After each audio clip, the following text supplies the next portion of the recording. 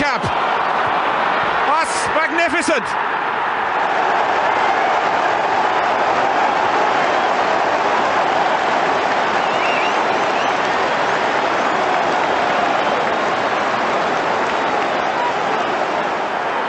The move, and then this, which left Dabizas totally stranded.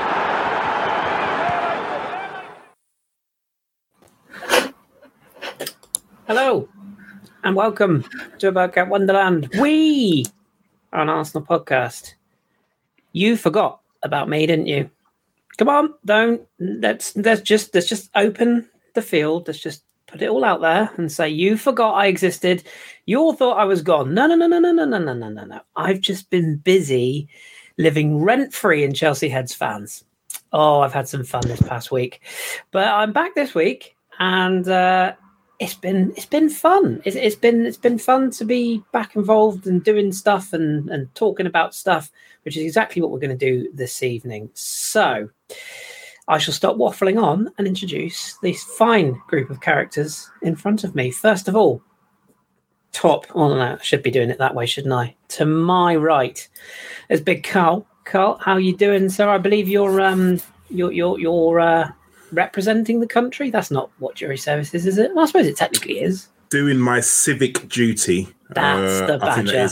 It's just a shame that Boris Johnson's not in the dock, or half of the Tory party is not in the dock, because I would be finding them guilty without having to hear any evidence whatsoever. I really hope, of course, for legal reasons, you can't discuss any of it on the podcast, but I really hope it's like somebody stole something from Woolworths or something like that. I really hope that's the case you're dealing with. Although Woolworths doesn't exist anymore. Sad times. Anyway, before we go down that particular avenue, let me introduce the man directly below me. I like him down below. Does his best work there. Hi, Josh. How are you doing? Hello. I don't know how to say. I don't know what to respond to that, especially with our DM conversations earlier today. If anybody does follow Chris and has the misfortune of seeing him on Instagram, you'll know exactly what pair of shorts I'm talking about, or lack thereof. They're fine shorts, Josh. As we've coined a new phrase, haven't we? We have. It's a very Arsenal coined phrase of Little Chris and the Carpenters as well. It's a very musical pair, I've heard. But yeah, I think that's enough about your bollocks. I think we can continue talking metaphorical bollocks. Yeah, exactly. Yeah, let's move on from my bollocks and talk some other bollocks. Right, I don't know how to do this. I'm going to have to... No. There we go. Femi, bottom right, how are you doing, sir? And I'm sure all the listeners are thinking it, so we're just going to ask you the question again. Are they oversized? I mean, what are they in the background? Is that like a massive packet of Revels that went wrong, or what's going on there? It's been here all week, and I totally even forgot until we got on camera. I was like, what's going on here? No, there was just balloons for birthday celebrations the other day. I actually missed the birthday celebrations, believe it or not. I went to Arsenal for the whole day of my birthday celebrations.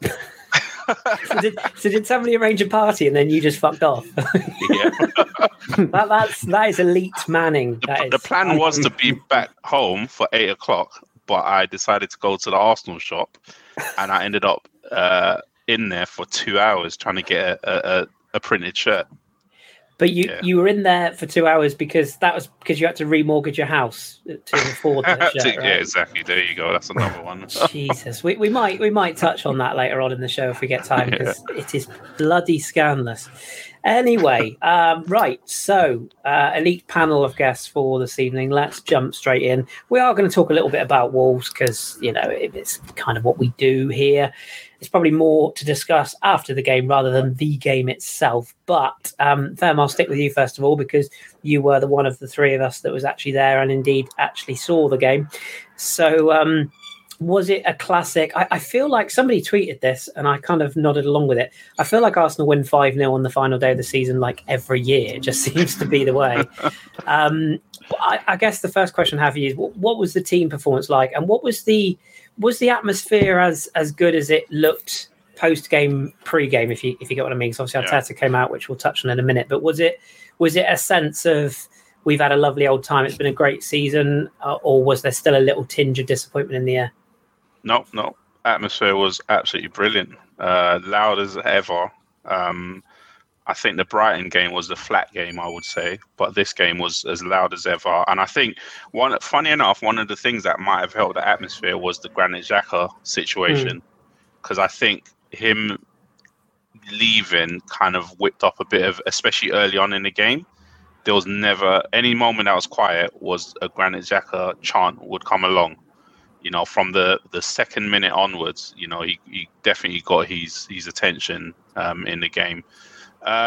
Game wise, Wolves didn't offer up much of a fight, to be honest with you. It's pretty similar to the Everton game last year, isn't it? They pretty much offered nothing. I can't remember Ramsdale making a save, or he obviously Wolves have clearly got some players that are leaving this summer, and he stuck them all on the bench mainly, and he brought a few of them on at half time. But you can see that Wolves are going to be I'll say they're going to be in trouble next season if all the signs are of their financial troubles ahead are and the manager planning to leave and things like that. But we'll see. But it was, for us, it was just a standard, like you said, last game performance.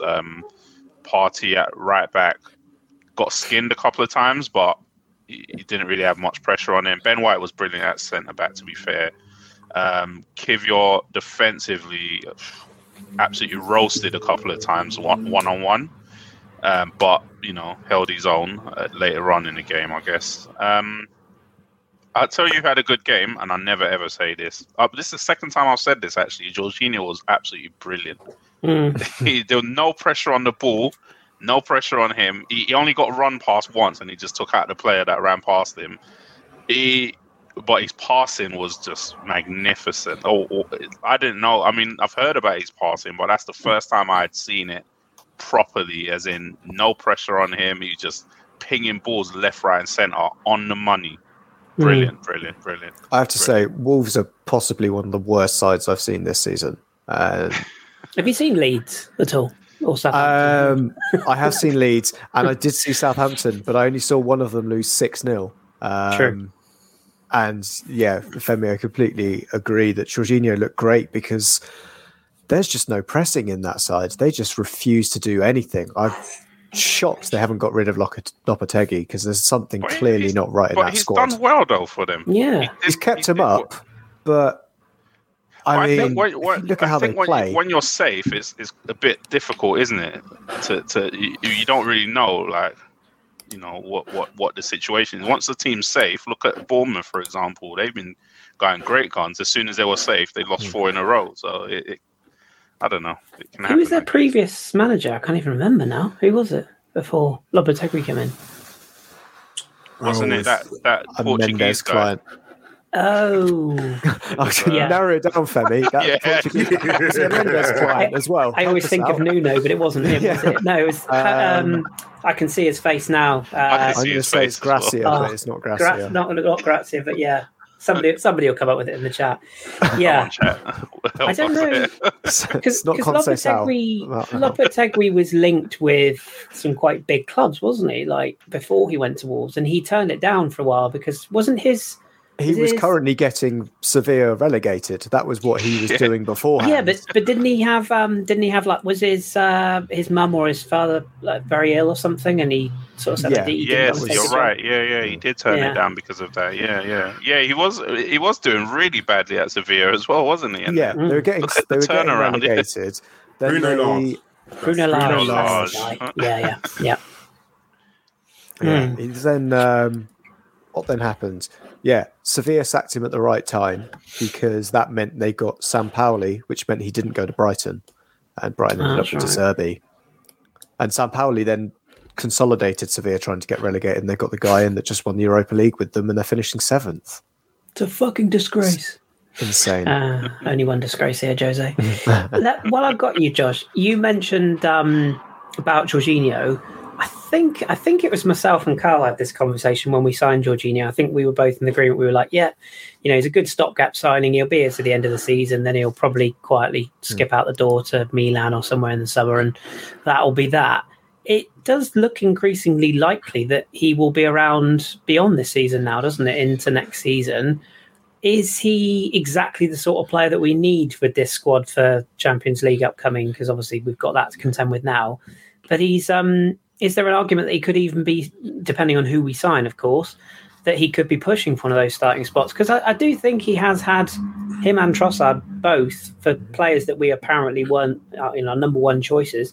They both did really well second half of the season. We'll touch on Trossard in a minute, but would you be happy to see Jorginho stick around?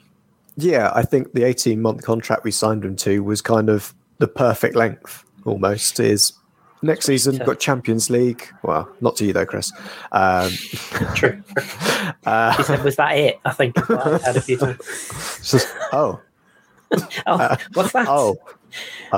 What do you expect me to do with that? Carry on. Sorry. Anyway, thimbles are very useful for you anyway in the bedroom. It's very useful. Just wash it out after every go. So, yeah, Jorginho, I think 18-month contract, perfect for him. And then we've got Champions League next season. And looking at our midfield, I think we all know midfield depth isn't there. We know one is probably going out in terms of Granit Xhaka. I think that's all but official from it's not on BBC yet or Arsenal.com or BayerLeverkusen.de or whatever their website is. We'd need cover there. And I think bringing 2 additional bodies in, keeping Jorginho, Thomas Partey, and I'm assuming El Neni is going to stay with us as well. And I think that's the perfect kind of mix, that we've got a good number of players in place that can offer slightly different things. Obviously, it depends on the shape of the 2 midfielders that we're targeting. We'll come on to that in terms of our wish list of which ones are there. I think it's we've already got the accompaniment of rice. It's just what is the main protein that's going with it? Is it extra carbs or is it something completely different? But yeah, I think in summary, Jorginho is a good, solid signing and is perfect for us next season, especially if we're looking to continue recruiting young players who don't have experience that he's got. He's still got hugely experienced in terms of Champions League and in European football generally. And I think that's something that we'll need to have, especially as I think realistically we should be pushing for European trophies, Sevilla style. I don't think we're Champions League worthy, but we certainly could drop into the Europa League and give it a good fight. Yeah, I do feel like Jorginho has proven a few people wrong, and I think John saw a lot of him when he was at Napoli in Italy, and there was clearly a player in there, but it was just whether we're just scarred, aren't we, with ex-Chelsea, failed players. So I suppose it's only natural, but I think he's a good fit. And I keep forgetting about Mo Elneny. Do you know, he will, bless him, he'll still be around, even if they just need someone to feed the dog at the training ground. He'll be like, yep, that's fine, no problem. Like, he just loves being here, doesn't he? Like, I think it'll be hard, even when his contract ends, he'll just turn up. And Mikel will be like, he's doing his coaching badges. Oh, is he doing that? Is he? Okay. Yeah. He'll be like Perez. Remember how we couldn't get rid of Perez ages until we had to have a global pandemic to go, mate, go to the gym. Yeah. Go somewhere else. We'll pay for it to go to Pure Gym. We'll pay your membership. Just stop turning up here and using our facilities. Funny enough, when Xhaka scored his second goal, he ran over to El Neni to celebrate on the bench. Yeah, because obviously they're the last two Wenger boys that are left. Yeah, they are. Yeah, and you know what? Like, if El Nene's happy, and we're not, it's not like we're paying him a king's ransom, is it?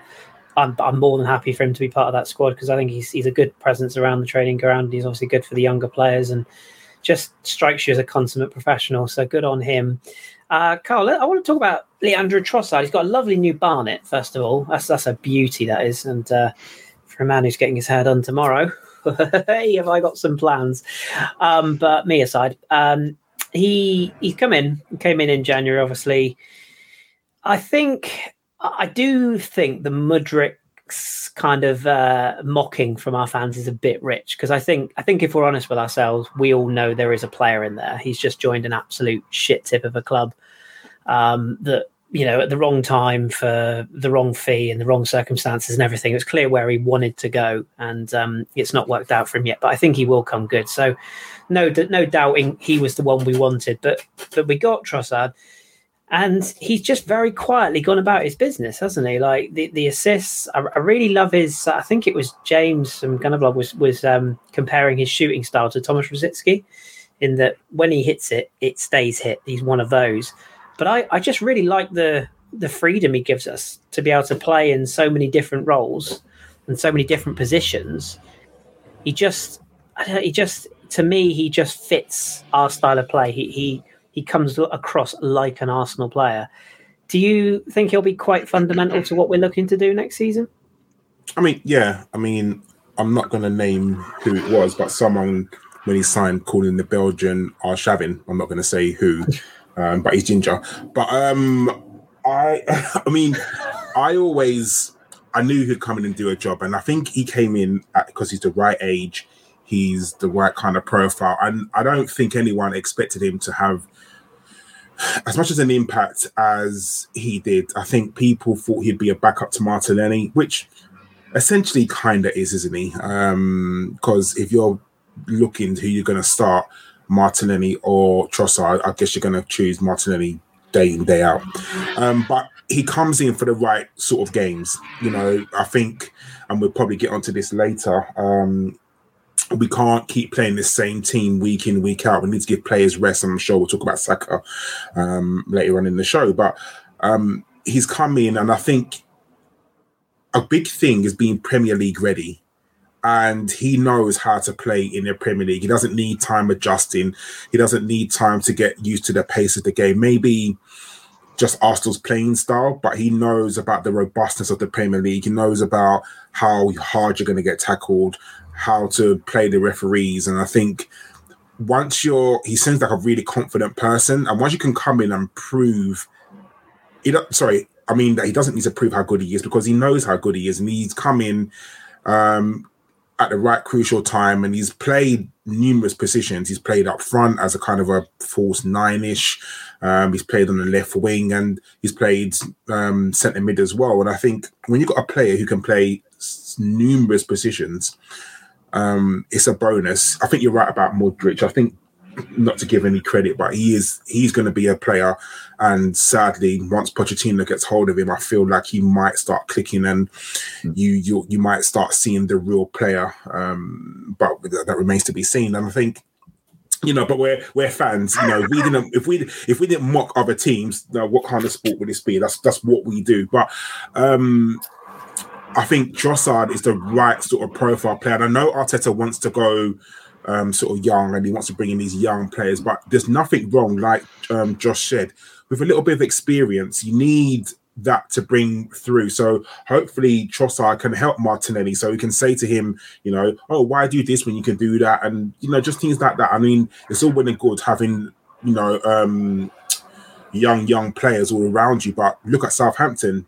All their players, I mean, they had, how many signings did they have with no Premier League experience? And look what happened to them. They've gone down. So you do need a little bit of experience in the team.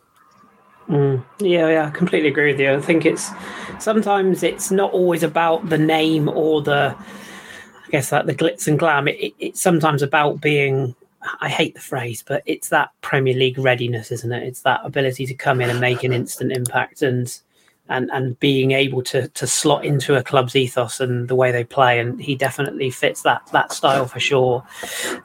Just going back to the game as a whole, then, just sort of rolling over the individual goals, because as much as they were goals and they happened, etc., I don't think anyone really sort of cares too much, being the end of the season and everything. But do you sort of feel like the makeup of the squad, despite the disappointment and despite the fact that we did come up short, did you get that impression on that, particularly on that the lap of appreciation, whatever they call it these days, and the way the players went out there? Does it have the look of a sort of a united group that's ready to just go again and be here, sort of ready to rock and roll? Because I think we go on the American tour in like 8 weeks, don't we? It's not long at all. So did they have that look of a team that have gone, you know what, we've had a great season, we've enjoyed it, it's just a shame, but we're ready? One thing I did love about the lap appreciation was it was packed. I looked around the stadium, actually. It was packed, jam-packed. And it just reminded me of the other team down the road a week before, where people only stayed for their appreciation because the women had another game later on that afternoon. Those are the only people that were left in the stadium. But it was loud. People were, giving the players a lot of love. Saliba got a lot of love. Rob Holding got a lot of love. I heard that a little birdie told me at the stadium that he's on the chopping block. Rob Holding. Yeah. And who else was there? Katie got a lot of love as well. Kieran Tierney, and it was the usual lap of honor stuff.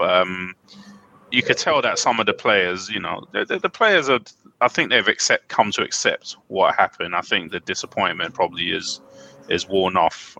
We just got to be ready to go because, like you said, we've got a really tough pre-season coming up, and especially if Man City win on Saturday, it kind of probably changes a lot of our plans for pre-season because we'll have to jump into the Community Shield, won't we? Against Manchester City, and that'll be fun. Yeah, exactly. Losing to them before the season starts. I know it sounds really stupid, but get out of the way. Not really that. We can't let it affect us if we do, because that game seemed to really affect us this season. The 2 games against them just seemed to really do a lot of psychological, especially that second game. It seemed to just put a hole in the confidence of the whole team. So we just got to be ready to go. Just like last preseason, we had a tough schedule last season and we kind of swept everyone aside. The same thing, but the stadium was pretty. I think the weather helped. I guess it was a nice sunny North London day. People were out drinking. It was a 4:30 kickoff, so there was people kissing. I took my son for the first time. There was a woman was kissing him. He was shocked. He was like, "What's going on here? Is this what happens at football all the time?" Holding babies, signing autographs. Mate, he came home and he said to his mum, "Oh, some lady kissed dad." I was like, "Shh." I was like, "No." She was just happy. She was just excited the goal went. And it was your birthday, And it was your birthday, yeah. And you had the massive bollocks behind you. Let's kind of let's sort of address the Arteta conversation then. Carl, let's come to you first of all. He got a standing ovation, and rightly so. This is a coach that some were skeptical about, me included, when he first came in. This is a guy who he's very out there. I think even Mikel would say that if he was honest. He does things in a very unique way. There is a bit of pep about him, but he's not as weird, or I can't say that for legal reasons, but Pep's a weirdo and he's a fraud and he's bold. But that aside, Arteta sort of had to win the fans over. He's definitely done that over the course of this season, arguably probably throughout last season as well, despite the way it ended. This season, he's gone from strength to strength. But that ovation, it was different to Arsene Wenger, but it was up there, wasn't it? It was like the love that was coming out, I think, even from people other than maybe Nissan owners, were very, very accommodating towards him, very appreciative to the work he's done. And even those skeptics, me included, have gone full circle. And I think is a very united fan base behind him. What did you make of that reception that he got and this sort of love that we have for the coach now? I think you hit the nail on the head, Christopher, when you said it was deserved, and I do think it's deserved. Look, we had some dark days with Mikel Arteta. Let's be honest. When we finished 8th, missing out on the Champions League last season. I think everybody thought that maybe that was it. So-called pundits were saying that that was the best that he could do, and with the Arsenal squad. But I hate using this sentence, but he had an idea in his mind, he had a process, and he did, and he believed in what he was doing. And the fact that not only he believed in it, the board, the club, the coaching staff, the players believed in it as well. He had a philosophy of how he wanted to play. He had an idea of what he wanted to do, and he and Edu would have sat down with each other and talked about the profile of players that they wanted, the style of football they wanted to play. The owners had to believe that idea as well. And rightly so. He's taken us from 8th to 5th to 2nd. Especially when everybody wrote us off, like no one at the start of the season, or if you'd gone back a year to right now, and someone has said to you, everybody here, we're going to finish 2nd next season, no one would have believed us. And I think even people in here would have said, maybe not. Arteta deserves credit. He deserves credit because he is the reason where we are now. He's the reason why we play how we play, how we're coached. When it's good, you give him the credit. And I think you have to give him his flowers, because he's kind of turned this club around. And we was in turmoil for a little bit after Wenger left, when we went through the process of Unai Emery, and for whatever reason, Unai Emery just didn't work out. I don't know why, but it just didn't work out. But then again, look at the players that we had when Unai Emery was there. So, it just shows. But Arteta deserves the praise that he got on Sunday, because he's taken us to a level, and he knows what he wants to do, and he wants to take us to a new level.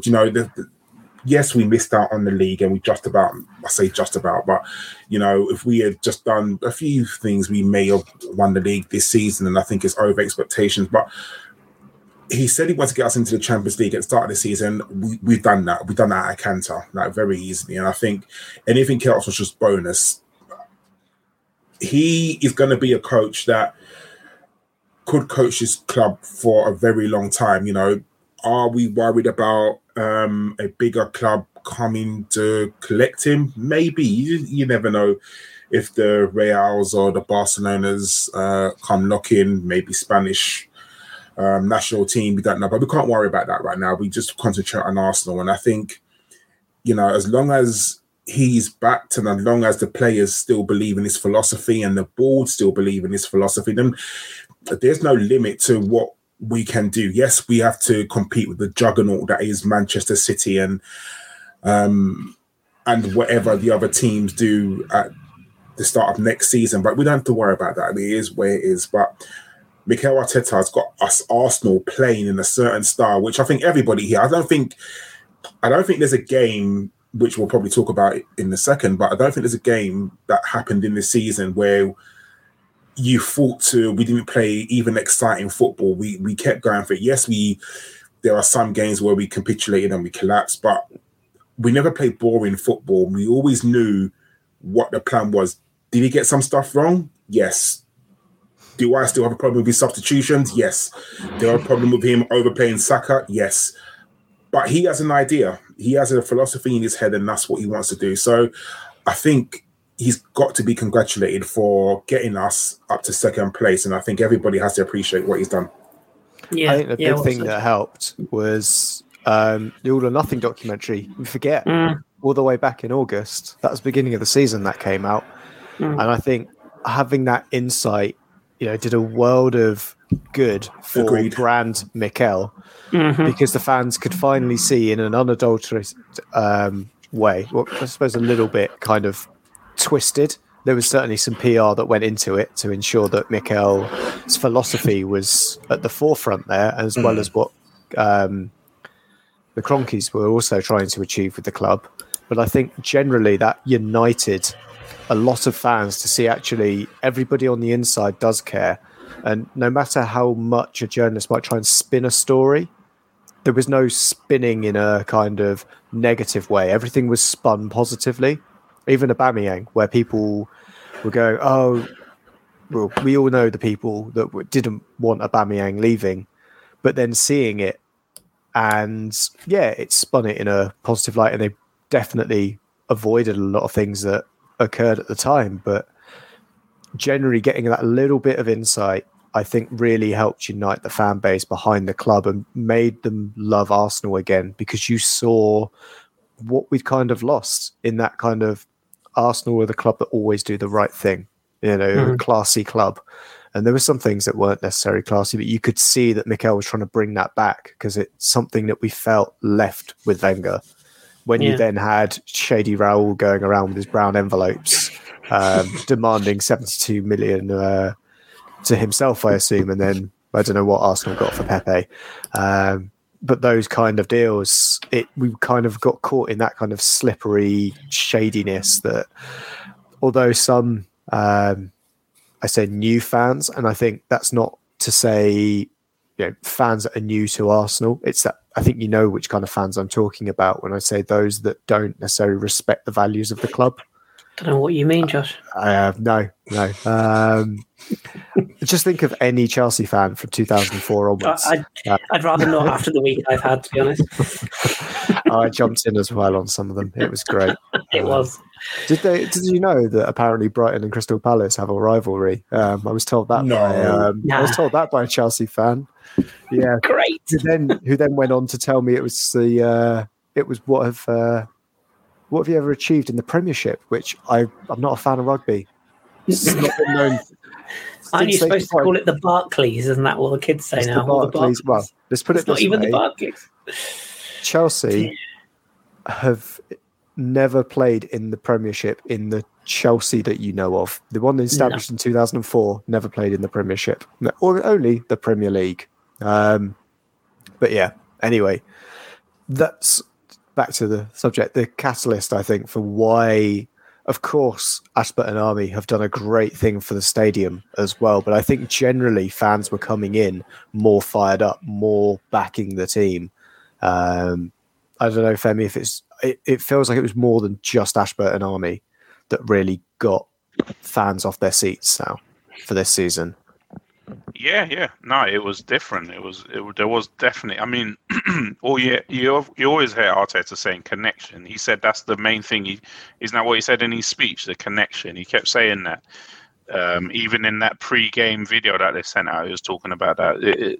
There is just, I mean, to be honest, we're long-suffering fans, to be honest. Think about it. We actually haven't won the league for 20 years come next year. That's a long time. And some of those seasons have been just miserable, haven't they? So, for me, I love winning stuff. I love, I'd love I would love Arsenal to win a trophy or win the league. But, I mean, we were still supporting, weren't we, when even in the dark days, despite our moaning and our bitching, we still come back the next season and start again, don't we, with that same hope and everything. And it felt like the team, gave it back, didn't they? They gave something back this season. They gave a lot of effort and passion and things like that. The video that they play at the beginning of at the stadium has Arteta voiceovers, and I think it was from his first interview. I think he said something about it's like passion, you have to give aggression and commitment, and once you give those things, what more can the fans do? What can they say? As long as and that's what they do, despite all the, like you said, sometimes things just go badly, but most of the time, I mean, we've barely been outplayed this season, to be honest with you. I can only think of about 4 or 5 matches that we've been totally just outplayed and outmaneuvered and didn't do anything in the game. So, I mean, once you do that, there's not much more you can complain on as a fan. I think most fans that give Arsenal rubbish, that are Arsenal fans now, is because they're getting pressure from their mates who are fans of other teams who have just been absolutely dreadful, but just decided to take out their frustration on Arsenal fans. And I don't. It's just weird. Like some of the online discourse and that I hear is totally different from anything you see in the stadium. It is weird, but like I mean, like I always say, like you can be disappointed by it. You can still criticize. You can be disappointed, but it's like now there's a reset after every game, rather than when it was Wenger, where those it's like the reset takes another season. Basically, the wounds were just too deep at a certain point with Arsenal fans, with Arsene Wenger and that kind of era. But now it's like, okay, next game we go again, kind of thing, isn't it? Yeah. This is why I'm keen to. This is why I was quite keen to sort of mention this in this pod, because I got a bit of flack when I tweeted after the can't remember what bloody game it was now. I think it was the game when the sort of title had slipped away. Was it the Brighton game? Brighton was when we threw it away because he went full Man United away. Remember the Old Trafford game where he just decided, I can't control this midfield, so I'm just going to substitute all my midfielders off and replace them with diminutive. He did that at Man United. That's why we lost 3-1. And he did the same in the Brighton game as well, because the press was too strong and he couldn't work out if his midfield was making no impact in the game. I'll just remove my midfield, which I think is one of the things Carl said, that he's still got those little problems in there. But I mean, even his tutor is prone to the odd brain fart, shall we say? Oh yeah. I do have to say with Arteta as well. I mean, you can accuse him of many things. I think like Carl and Firm touched on there as well. That, he's not immune to criticism. He does do things wrong. There are certain things I'd like to see him learn from, but he is still comparatively a young manager. What is he, like early 40s? That there's far older managers than him that are absolutely clueless at bigger clubs, I might add, or bigger. I say bigger, as big as us. But he cares. Like, I think you can see that in how he comes across with every interview and everything he says. He does care. I think he's a very good politician as well. I think he speaks very, very cleverly and he knows what to say. And before I touch on the point I was going to make there, I think it's important, in the interest of balance, that you give the Kroenkes a bit of credit in this situation as well. I saw Josh was there at the last game of the season. In a world we live in now where Chelsea are owned by a bloke who plays Monopoly for a living, and you see what's happening at Man United, other big clubs in the world. I don't know. I think I speak for us all when I say I wouldn't want us to be a Man City or a Newcastle, regardless of how many false trophies it got us. We are not whiter than white. Our sleeve sponsor tells you that, but we are a club that has had a decent financial backing, but to nowhere near the levels of some clubs. And to be fair to the Kroenkes, when Arteta has asked for the players, we've gone after those players. And when there wasn't that player available, we've gone and got the next best thing. And Edu and the Kroenkes do deserve a fair bit of credit. I'm quite looking forward to the Edu barbecue reappearing this summer, because that's always a vibe. But the point I was going to make just briefly is about criticism. And we live in a world where you can put anything on social media, your testicles, if you wish. That's your bag. You do what you need to do. But we live in a world where you can have an opinion and you can be right and you can be wrong. And I think Twitter has come a long way, both positively and negatively. But when I put whenever this tweet was, and I just sort of said, I do think we have to be a bit careful about over celebrating this glorious season. It has been a really good season. It has. Have we won anything? No. Did we ultimately fall short for the second season, in succession with regards to our aim or our objective, which, let's not make any bones about it, coming through the new year, our objective was to win that title. We threw that Europa game away, didn't we? Let's be fair. So, I do feel like it was there for us. And whether you want to say bottled or not, I mean, I don't really care. But, bottling is whatever. I think that's reserved for Spurs more likely. But you can't get away from the fact we did chuck it away. We did. It was in our hands. We did chuck it away. Those Man City results wouldn't have mattered if we'd have won those key games. And I said it at the time, West Ham and Liverpool are the two that really stand out for me. I think if you win those, you beat Southampton. But the overriding point what I was trying to make was that it wasn't a question of me being negative, which is what a lot of people jumped on straight away. Oh, you just can't enjoy yourself. You're just a miserable old bastard, blah, blah, blah. And yes, I am a miserable old bastard. I'm not going to deny that. But I do think, and I'll come to you on this one, Carl, because I think you feel similar to me on this one. I do think it's about keeping fans' feet on the ground a bit as well. And we mentioned the Ashburton Army. There's a new breed of fan going to the Arsenal these days, that are younger than our generation. And some of them don't even, know what the Invincibles was and all that.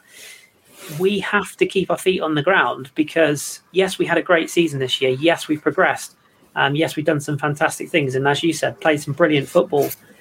But we also did that in a season where Chelsea fell off, where Liverpool fell off, where Man United fell off. They're going to come again. They're going to get their shit together at some point. We have to build on this. But I just think it's important that we don't have an open top parade for ultimately what has been a successful season in terms of progression. But ultimately, we haven't done anything yet. Do you see where I'm coming from? And where do you stand on that? I mean, yeah, definitely. I think it's the hope that kills you, isn't it? I think after sort of the World Cup, we were on an upward trajectory, and we started to believe. We started to think, we might just do it. I don't think there's an Arsenal fan who didn't think that we was going to do it. I think we was cautiously optimistic. I think we knew that the juggernaut that is Manchester City were going to come at some point. I think you are correct. I think careful. I remember, and I think everyone here remember the year that Leicester won it. I remember being on the podcast with you, Chris, saying they're never going to win it. And I remember John, it was me, you, and John who was on the podcast. And I remember you and John doing what you're doing. You're arguing back and forth. And you were saying they're never going to win. And I was saying, and John was saying, you never know, they just might. He was like, there's no chance in hell. And I think this might have been around January, February time. It was quite early on, and he was saying they're going to fall off. It's going to happen. And I remember you come to me and I said, do you know what, Chris? I think they're going to win it. He was like, no. And I remember saying to you in that, I think there's so many other teams that were just so bad that season, because everyone was bad that season. I don't care anyone says, everyone was bad that season. And I remember just talking to you and saying that Leicester were just hitting it long onto Vardy and scoring. And I remember saying to you that I don't understand why teams are not defending, why teams are defending so high against Jamie Vardy. And we were saying that the next season, teams are going to come back. And what happened, lo and behold, they did come back. I think this season, the money that's around the Premier League is going to be ridiculous again. I think, the Premier League spent more money last summer than I think the 5 top leagues combined or something stupid like that. Yeah. And I think it's going to happen. I think it's going to happen again. We have to be ready for what's coming. If Manchester United takeover does go through, they're going to spend money. I think it's Jim Radcliffe who's going to end up buying it. He definitely is. He's going to spend money. Chelsea seem to have an unlimited pot some way or somehow. They're going to spend money, and sadly, I do think Pochettino will get them playing. I think Manchester City have already got a good team, and are they going to add to it? Of course, they're going to add to it. Newcastle are going to add to their team. Liverpool as well. Right. Liverpool, as soon as they get their 2 centre midfielders, because that's what they need. That's what they're kind of missing. They've kind of got a good defence. They've got good attackers. I think they're just missing 2 centre midfielders, and if they get them, then they're gonna come back. So I think if we don't hit these heights next season, I don't want people to be disappointed. Yes, the absolute bare minimum should be top 4. I'm sorry, it should always be the bare minimum. Because until something happens to Manchester City, I don't think anyone can compete. We can push them, and it would be nice to have other teams sort of pushing them as well. I think Liverpool will come back. I think Manchester United might get their shit together. Chelsea might do the same. So it'd be good if there was a healthy battle at the top. And teams don't, you're right. Teams don't remember the Invincibles, and Femi can allude to this as well. The atmosphere in the grounds, I think it's a case of, I think even when we go 1 goal down, we still believe that we're going to win. We can go 1 goal down, we still believe we're going to win. And I think as long as we have, I think that's a good thing for us. I think as long as we sort of transport that to the team, we go 1-0 down and no one's booing, no one's pissed off. Everyone, as soon as we go one goal down, the team is cheering like we almost scored a goal ourselves. And I think as long as you do that, I don't care about what other clubs say or what other fans say, that, oh, we bottled it. It is what it is. Yes, we should have got, should have won the league. But I just think that if we believe, then we can, because as long as everyone else is going to get stronger, we're going to get stronger as well. So I don't think you can discount that. Yeah, that's a good point. Yeah, and we will touch on our areas of weakness in a second as well. Is that for you, Josh, the sort of angle? Like, where do you sit on this season? Because I think where I was coming from, and like sometimes you post a tweet or whatever, and you say things that come out, like things that are on your mind, and you don't always articulate it the best way, or you don't always sort of. I don't sit there for hours and think, oh, I must word this the right way. I just tweet what I feel, and I feel like the main kind of worry I had when I sent that tweet was just this was the chance, and it was born of a bit of frustration I had inside, because I was just thinking we might not get a better opportunity than this. And some people couldn't understand what I was saying when I was saying, like, nobody can compete with Man City. And a few people came back to me and they were like, yeah, but you're contradicting yourself, because you are competing for the Man City and now you're pissed off because we haven't done it. And I'm like, no, that's not the point I'm making. I'm saying we were an anomaly. Like, we were out there. Liverpool were the anomaly with Man City. But Liverpool won it because Man City were off quite a lot that season, I think it's fair to say. And they were off a lot of the start of this season. And as much as people are licking their bits at the moment, I'm not as impressed as everybody else is. I'm just not. Like, they're boring, they're sterile, they're ruthless, and they've got a very good squad. I don't think I think they lose the FA Cup final, by the way, which might be quite funny. And I think they're taking the Champions League win for granted, maybe because I'm an Inter fan. But coming back to Arsenal, do you feel the same way, Josh? Like, do you feel like this was the one shot? I probably not as final as that. I think also look at our squad age. Average squad age was 24. If we can keep the core of that squad together when the average age is then 28 for that core, that's 3 seasons away. That's still a hell of a lot of work that's been going on. And who knows, City may be in National League North at that point, after all the chickens come home to roost with all of their financial irregularities, I believe is what we've got to call them. But I think the analogy I used actually this morning, when I was chatting to Jock for the podcast, I'd put it similarly to the Almost Invincibles group that we had. We had a stunning season as the Almost Invincibles. We won the league. But there's still part of you that looks at that one that was in the defeats column and go, what if? What if? And I think that's what we see with this season is we had a spectacular season. But you look at but we could have done that. And I think partly what caused that was the fixture calendar. City were always 2 or 3 games behind. So there was never really that change in the table that you would normally see, because City were always tended to be on course to be level on points with us or above. There was only, I think it was the game that we had against them later in April. That was where it properly went over that their games in hand started to tick above what their points total would be versus what we could attain. And again, the run they went on was extraordinary and boring in the sense of, probably not if you're a Man City fan, seeing 14 wins in a row or whatever it was. I think it was couple of draws in there.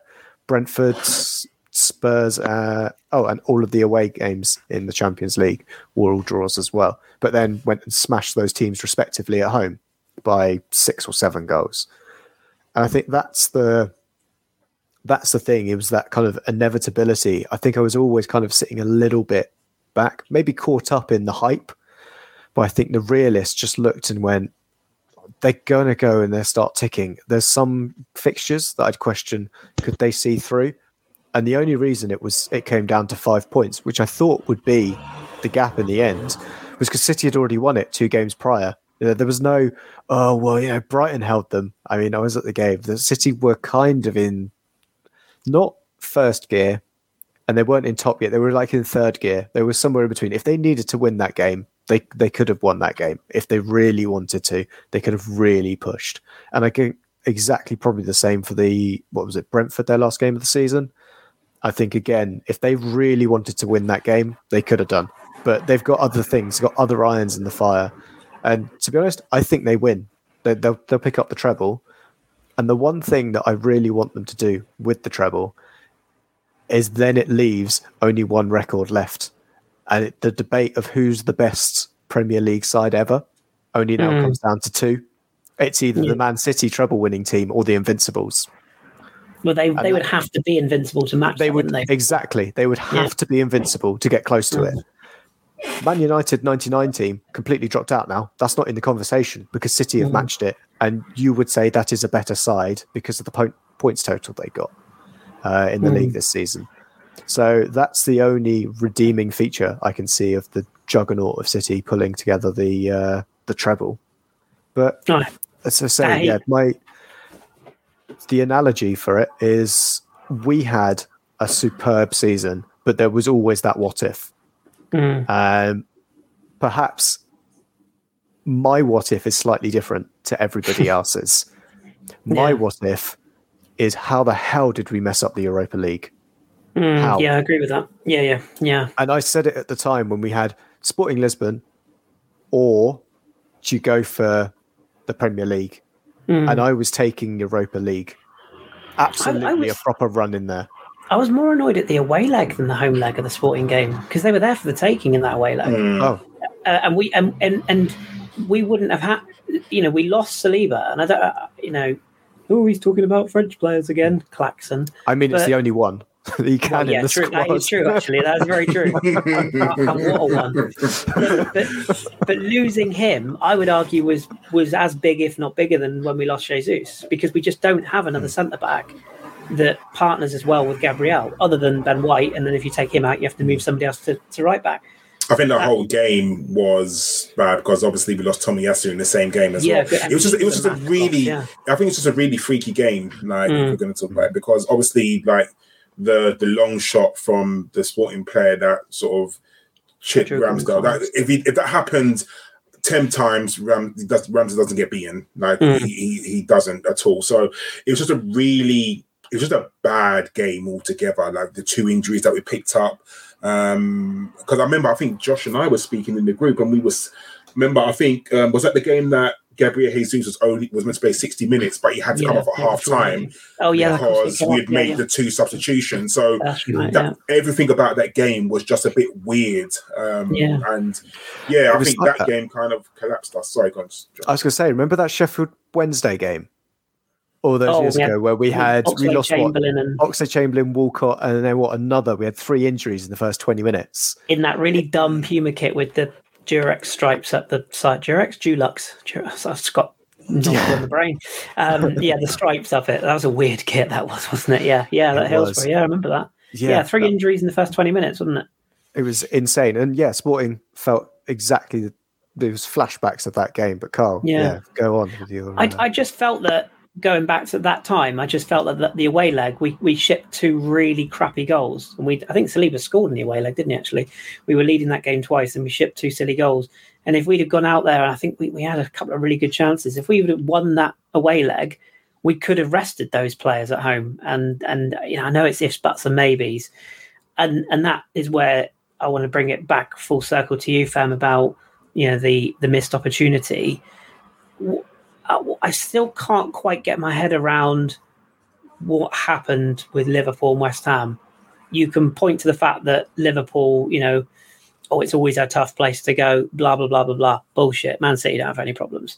It's just, I think the thing I can't quite stomach about those 2 games, I think Southampton was different. I don't know if you were at that game, but that felt very different because it was a Friday night. It was like, we all expected 6-0, and it was just a freak. Like, that was just a freak, stupid game.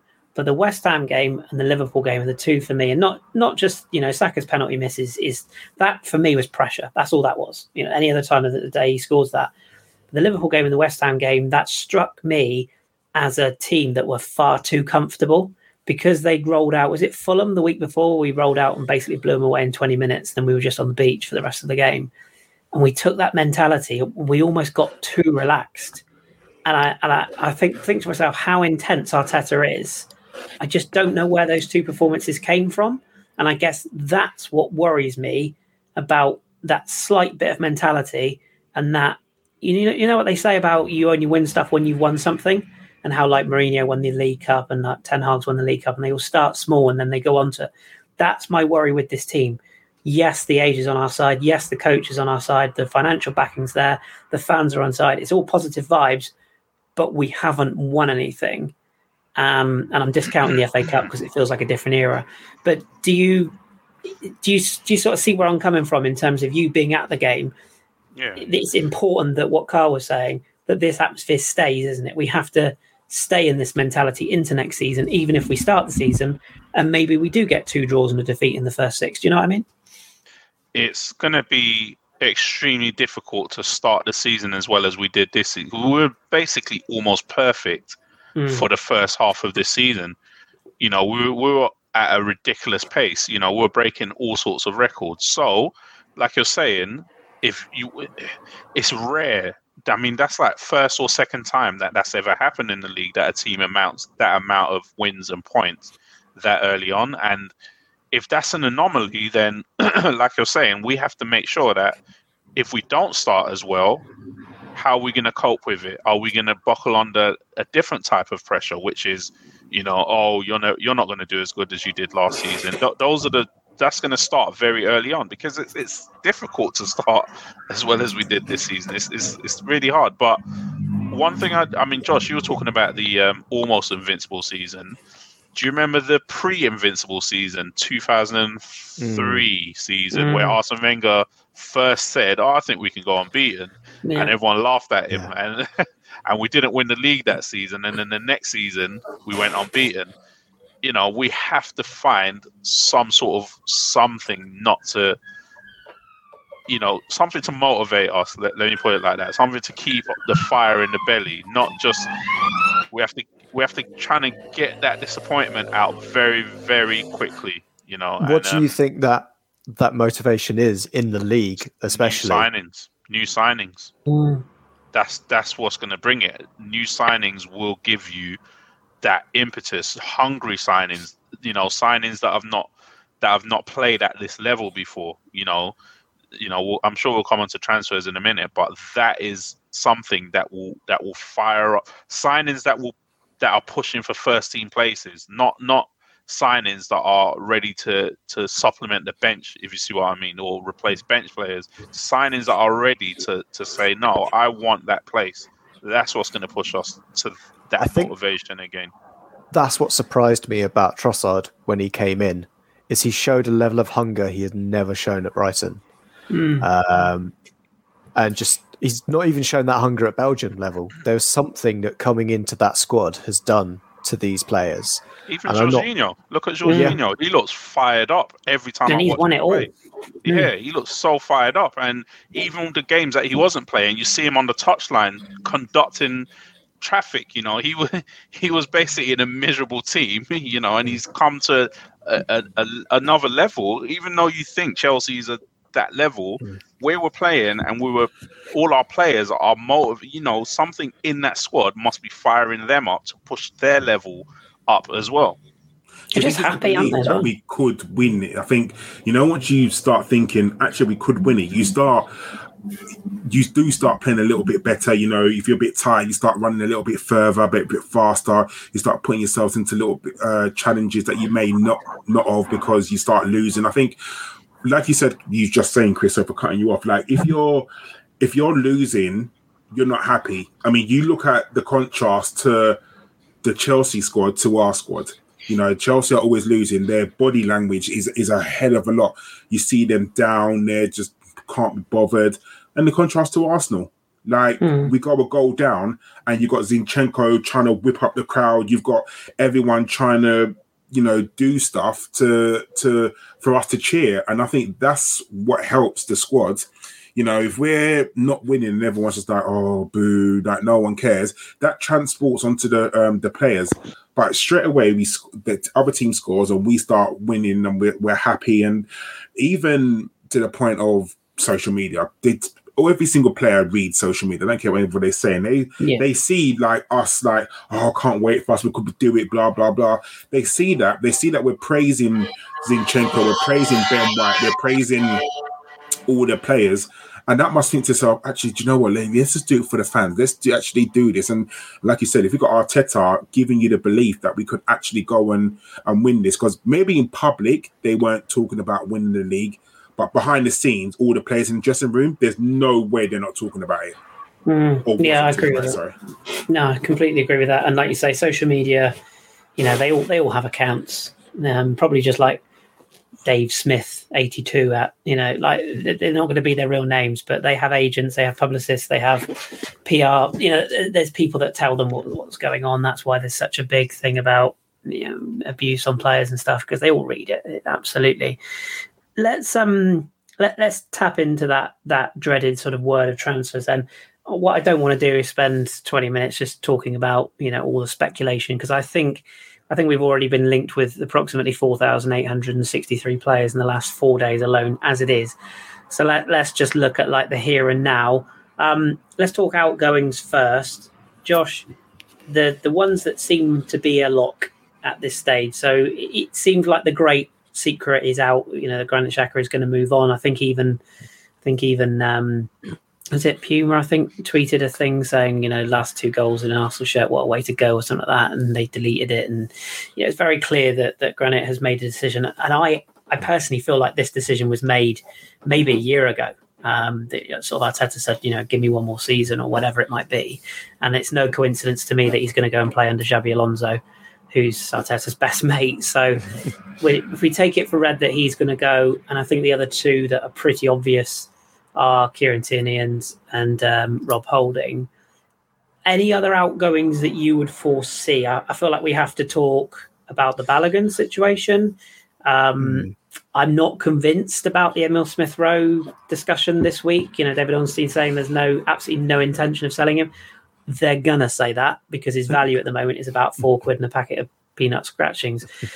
So any other players in that squad that you think are either on the chopping block or would at least be considered as outgoings if the right offer came in? I would put almost a blanket cover over players who are out on loan at the moment that are first team players, all gone. Yeah, agreed. All of them. Other than Balogun, which is where the kind of question lies about, he's making all the noises that he wants first team football. But let's get him back in that dressing room for pre-season. That's the question. Let's really see what he wants to do. There's a similar thing going on at the moment with Levi Colwill at Chelsea.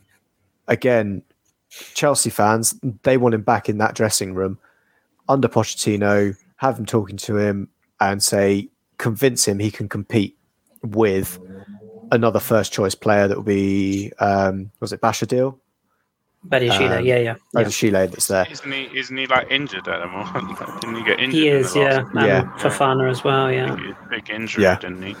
Yeah, but that's potentially he comes back in third choice. But generally going back to the Arsenal situation, I think Balogun, get him in that dressing room immediately, let him have his holiday, and then we'll sort it out towards the end of the window. If you still want to go after doing pre-season with us, you've got Champions League football, is going to be rotation. Jesus doesn't have to be a starting striker. I think there's still opportunity for resting Martinelli. We've seen that Trossard can play anywhere around that kind of forward line. I think the one for me that I'm not quite sure about, and I think we've got a question on it, is Reece Nelson. For me, I think it feels like we shouldn't kind of pursue that. I feel like we should let him go on a free. See, I don't. I really don't. I do. I Yeah. just don't see the point. I just think I just feel like this season, although he's had limited opportunities, his injuries have come at bad times again. But I feel like there's a player in there. And But you know where we've also got players that could be. That's the thing for me. But we don't have wingers, do we? We don't in the have academy. wingers. We do. Yeah, but they're not ready to. They're not ready to step. But then talking about taking Nelson minutes, that's Carabao Cup first rounds, FA Cup third round kind of games. We're really. But Nelson plays Champions League dead rubbers as well and FA Cup games. I mean, that's where he made his debut, didn't he? Along with Maitland-Niles and was it Irish legend Stephen O'Connor as well? I think also played again in that Galatasaray game.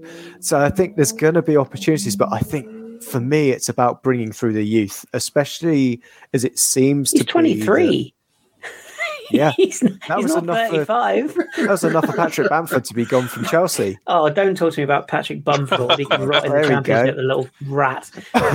but what I mean with Nelson though is if you were talking about the fat Adama Traore at Leeds earlier on, Nonto.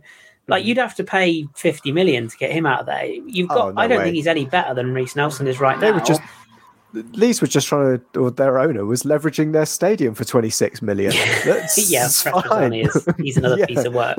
But I'm not saying that Reece Nelson should be taking Gabby Martinelli or Saka's place. I'm not saying that, but I'm saying, he if he can compete for that place, it's almost like another elephant in the room. It's the Eddie Nketiah situation. If he wants to stay and he is happy to stay at 23 years of age, his best years are ahead of him. And I just think if he contributes 5 goals and 3 assists, in an 8 or 9 month spell, then that's decent if you can keep him on fairly good wages. He proved at Feyenoord, albeit in a slightly inferior league. Look at what Xavi Simons has done in Holland, by the way. And people are talking about him as a £100 million player now. I know he is a different level. I agree with that, but players can thrive, and Balogun has done the same in Ligue 1. However many people want to say it's a Farmers League. Who won the Premier League again this year? Who won the Bundesliga again this year? Anyway, moving on. But then the problem you got is, are you then prepared for the fact that Arteta doesn't trust a lot of these players enough to start them over certain players? Because that's the issue. Yeah. One of the things that we have is we're saying Saka looks tired sometimes. He goes through these spells where he looks tired, but he plays every single game. He's played like almost 80 Premier League games in a row, which is like crazy, to be honest with you. But does Arteta trust Reece Nelson enough to start him and rest Saka for a full game? You're definitely not. That's the thing, is if Reece Nelson was a left-footed right winger, absolutely sign him straight up. We've got the gap there. I'd rather be putting the wages into getting someone in who can adequately cover Saka, because that's the elephant in the room, isn't it? We need cover on the wing. Well, actually, we don't need cover on the left flank, because we've got Trossard, we've got Martinelli, we've got Gabby Jesus can play there, especially if we can convince Balogun to stick around. But we've got that side sewn up. Nelson, I think with Balogun, there. Yeah, I just don't think it's one of those, the contract we want him to sign. And I think if he does sign it, he has, for the second time in his Arsenal career, been poorly advised if he signs a contract with us. Because we had that opportunity. We remember when we set up all those loan deals for him and he said, no, I'll fight for my place. And we had 7 wingers in front of him. It could be exactly the same, that the players that you've spoken about that are doing great things is getting game time. He's not going to get even close to a quarter of the game time that Xavi Simons is getting, or that Balogun got it wrong. It's just not. It's not going to be close to that. But would you have said the same? I want to touch on Balogun in a second, but just to sort of round up on Nelson, could there be an argument of the Martinelli effect here? Because let's be honest, until the back end of last season, when he got that goal at Chelsea and he was on that hot streak, when we went into the first game of this season at Palace, would any of you three, I'll include myself in this, have said that Martinelli was a guaranteed starter? Because I wouldn't have. I thought he was, hugely potential. We were all talking about him as a backup striker to Jesus and move him inside, make him central. And he's been arguably one of our top 4 or 5 players this whole season and has become a Brazil international and is going great guns. But he was where Reece Nelson was at the back end before the back end of last season. He was a squad player, and he took his chance. So is there an argument that Nelson could do the same in a good pre-season? And you've seen what's happened to Smith Rowe. I feel like we'd have seen Reece Nelson get that chance already. But Carl, I don't know what you're going to say. I was saying I don't feel like if you're thinking is Reece Nelson going to take anyone's starting position in the Arsenal squad, it's going to be no. Like he's not going to take Saka, he's not going to take Martinelli. The only thing I would say is this season, next season, because the season hasn't really started, we're going to be playing a lot more games, and I don't think Arteta is going. I hope Arteta's not going to start throwing games. And by that, I mean we have to challenge on all fronts. Now, if you've got, I don't know, a Champions League away game on a Wednesday, and then come back to play because our scheduling probably be lunchtime kickoff on a Saturday, you have to understand that as much as I'd like to think Arteta has learned from this season, Saka cannot play every single game.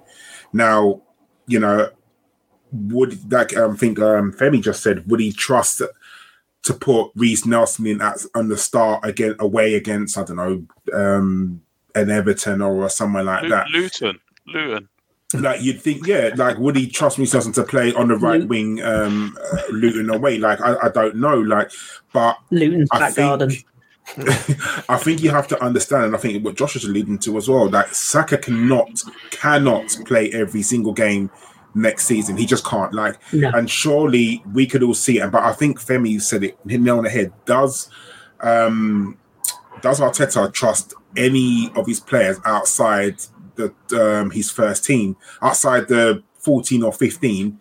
Does he trust anyone to come in? I think he's starting to change a little bit. You think to yourself of Kivior coming in over Tierney, like he's obviously starting to trust him. I think he's got his go-to players, and that's the players that he just plays no matter what.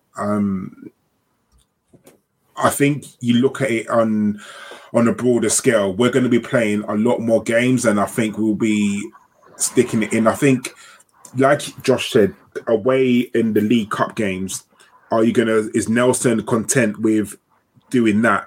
Third round in the FA Cup in January, is he content doing that? The dead rubber games in the Champions League, is he okay starting those games? Think that. I want to jump in quickly on Champions League. There will be possibly only one dead rubber Champions League game because we're in pot 3. We're not pot 1 or pot 2. We're going to get a difficult Champions League draw because not necessarily. We always do. If we draw Bayern Munich, which is inevitable because that's going to happen, and we've lost the first 3, then I'd argue we've got 3 dead rubbers because we're already going to be out of it. Yeah, possibly. It could be that. We'll be fighting for third. But yeah. That's what I mean. In terms of every game in that Champions League is going to be a high-quality game. It's not like, remember when we used to go into the Champions League and inevitably we'd draw Olympiacos and we could play our backup team against them. It's... we might still draw Olympiacos, but we'll have probably Inter Milan and Bayern Munich, as you say, Chris, in our group. Yeah, I'm sure someone will pick me up and say we can't draw Inter and Bayern, but of course there'll always be somebody. I think you'll find if you turn to page 5, I think you'll find that Inter are actually already in it. But well, exactly. I know what you mean. What about the Balogun situation then? Because somebody picked it up in the chat. I don't know who it was now. I'll try and find out because I want to give them credit because they were thinking exactly what I was. Of course it was Avon. It's always Avon. There's a marketing potential for Balogun. And I know that you have to put the football first because that's the sport. It's not about selling shirts, etc. But this lad might just be the first USA centre forward that they can actually rely on. He might actually be the poster boy of US soccer, like Christian Pulisic was before he signed for Chelsea when he was at Dortmund. Now that opens up quite a lot of opportunities for us, not just commercially, but also in terms of recruitment. We already brought in the lad who's on loan at Birmingham from Austin Trusty. I think he's on loan still. We got Matt Turner. That is an untapped market, and if you've got a player who is essentially the lead striker for US men's national team, is there an argument? I'll ask you on this one, Fem. Is there an argument that maybe it's Eddie who should be looking over his shoulder? Because I don't want to bury players and I don't want to have a go at players. Eddie did a fantastic job when he came in, but then his form went absolutely off a cliff. Like as soon as Jesus was back, he may as well have not been there. And I don't know if I blame Eddie for that, because I'm thinking, well, you know, I've come in, I've done well, I've got goals, and then Jesus is back and I'm gone again. Like, how would you feel? But I think the stat is he's never scored as a substitute for Arsenal. I think I'm right in saying. And he's not going to start games or something like that. Yeah. So I mean, is there an argument that you say to Balogun at the end of the season, look, we want to keep you because there is potential there? And I still see people on Twitter now saying we can command 60 million for Balogun. No, we can't. No, we can't. We'll get 25 to 30 max. That's it. I would rather keep him and take the English premium on Nketiah, where there would be a market for Nketiah, wouldn't there? You know, you look at like a West Ham, a Burnley. Do you know what? Everton. What stops it, Chris? I think he's 100 grand wages. He's not moving. Who gave him that contract? He's not moving for less than 100 grand. He's not, and I don't know any other the teams you just mentioned who's going to pay Eddie Nketiah 100 grand. I just don't. Chelsea probably would. Yeah, they're the stupidest team, but sadly. But I just don't. Do you think they pay him 100 grand? How much? Like, if they're looking at Andre Ayew up front. So they're trying to give Zaha 200. They're trying to give Zaha 200, aren't they? And the only way I can see that is if, I mean, I don't think it really happens anymore. But if we do a bit of a swap with, we'll talk about signings in a minute. But Mark Gahey, like if we subsidize Edgy's wages, send him on there, we get Mark over from Palace, maybe. I don't know. Like Eze maybe as well. He's tasty.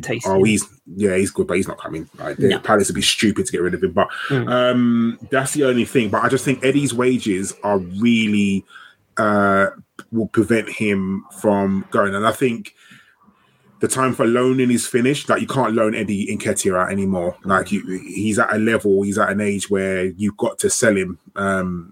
But I would like a different kind of striker. I would like a tall striker because I think that we need a different way of playing. And I think there's a lot of, again, talking about rumours, that a striker is not necessarily on Arteta's shopping list.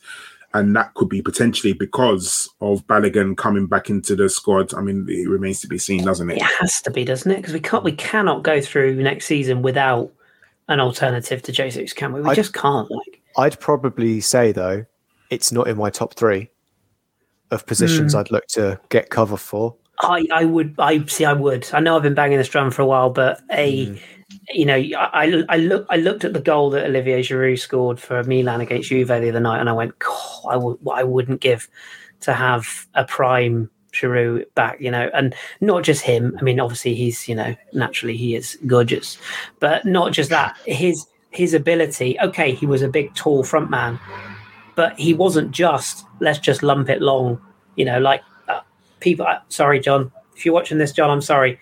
Tammy Abraham ain't it. I'm sorry, he's not. Oh God, no. He's absolutely. Did you see him yesterday? Jesus, he was dog shit yesterday. But there's a definition between a big front man and a Giroud, or you look at what Zlatan did in his prime.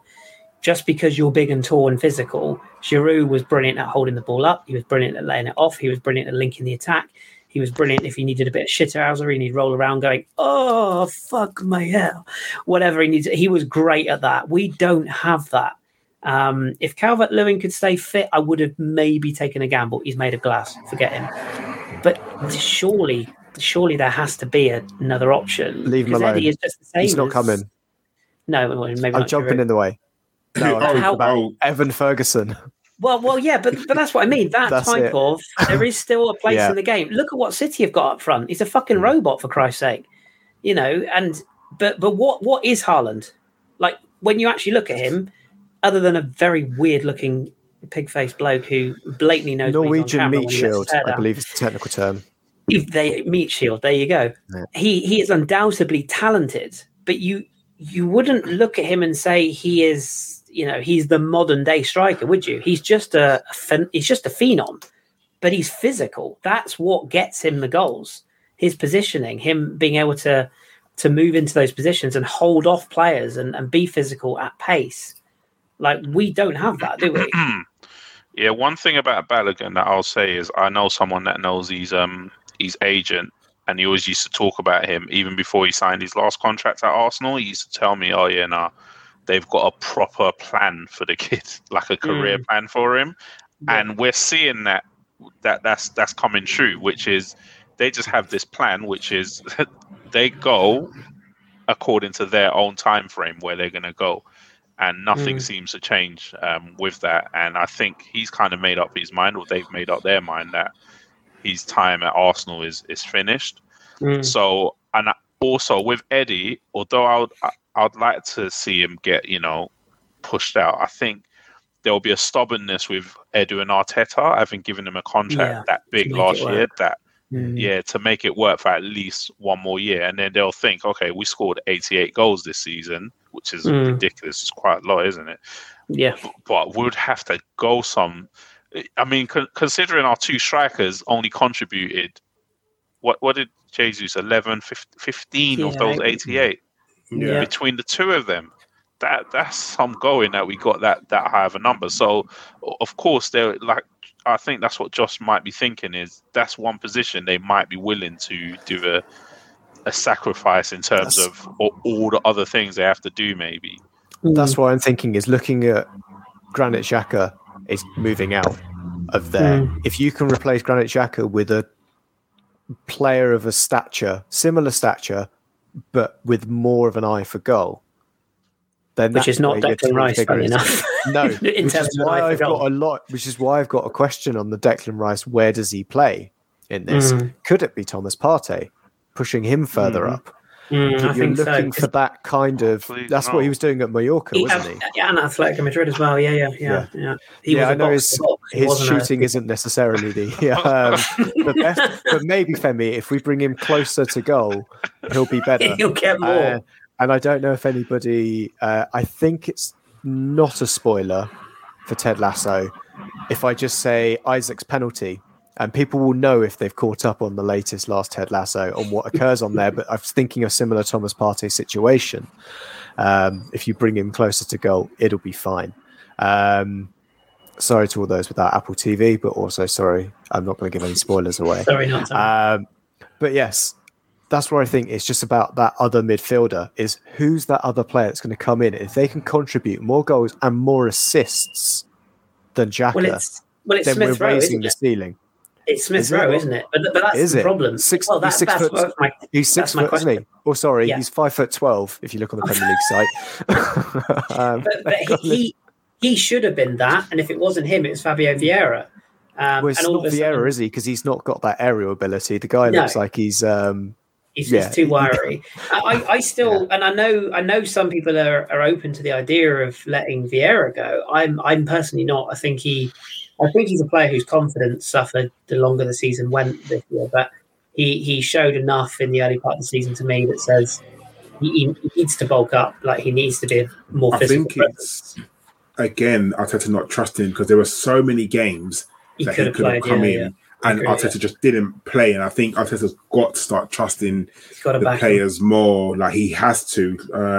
If we're 2-0 up and we've 20 minutes to go, take off Granit Xhaka and bring on Vieira. Take off Martin Odegaard and bring on Vieira. I think he's got to start doing that. We've got 5 substitutions that we can make. And, he has to start using them, like rotating a lot. I think, if we're looking to someone to play in the quote-unquote Granit Xhaka role, are we looking for someone a little bit more attacking? I know there's been names bandied about, Mason Mount, there's been James Maddison, those sort of players bandied about. Tillemans is not the one, and if we sign Tillemans, I'm not going to lie, I won't be happy. But he's on free now. He's a rubbish player. He's overrated. He's on a free. We'll see him sign for Juventus next week. I actually think he's not rubbish, but I know what you mean. He's the wages. He was the one 18 months ago. He's probably not now.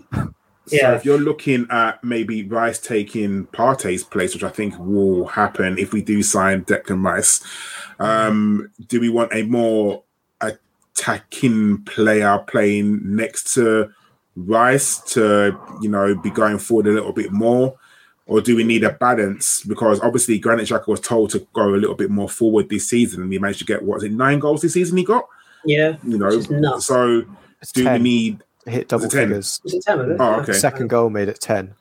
Jeez. So do we need someone a little bit more attacking? Now, I don't know what Caicedo, I guess you're the best person to place to talk about this, Josh. If we had Caicedo and Rice in midfield, does Caicedo, if he plays a little bit more higher, give us 5, 6, 7 goals this in the season?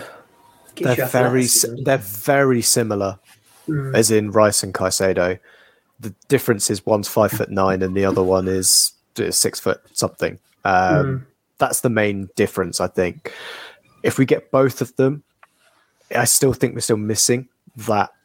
What I'm talking about is basically we want a more attacking version of Granit Xhaka, and neither of those players are a more attacking version of Xhaka.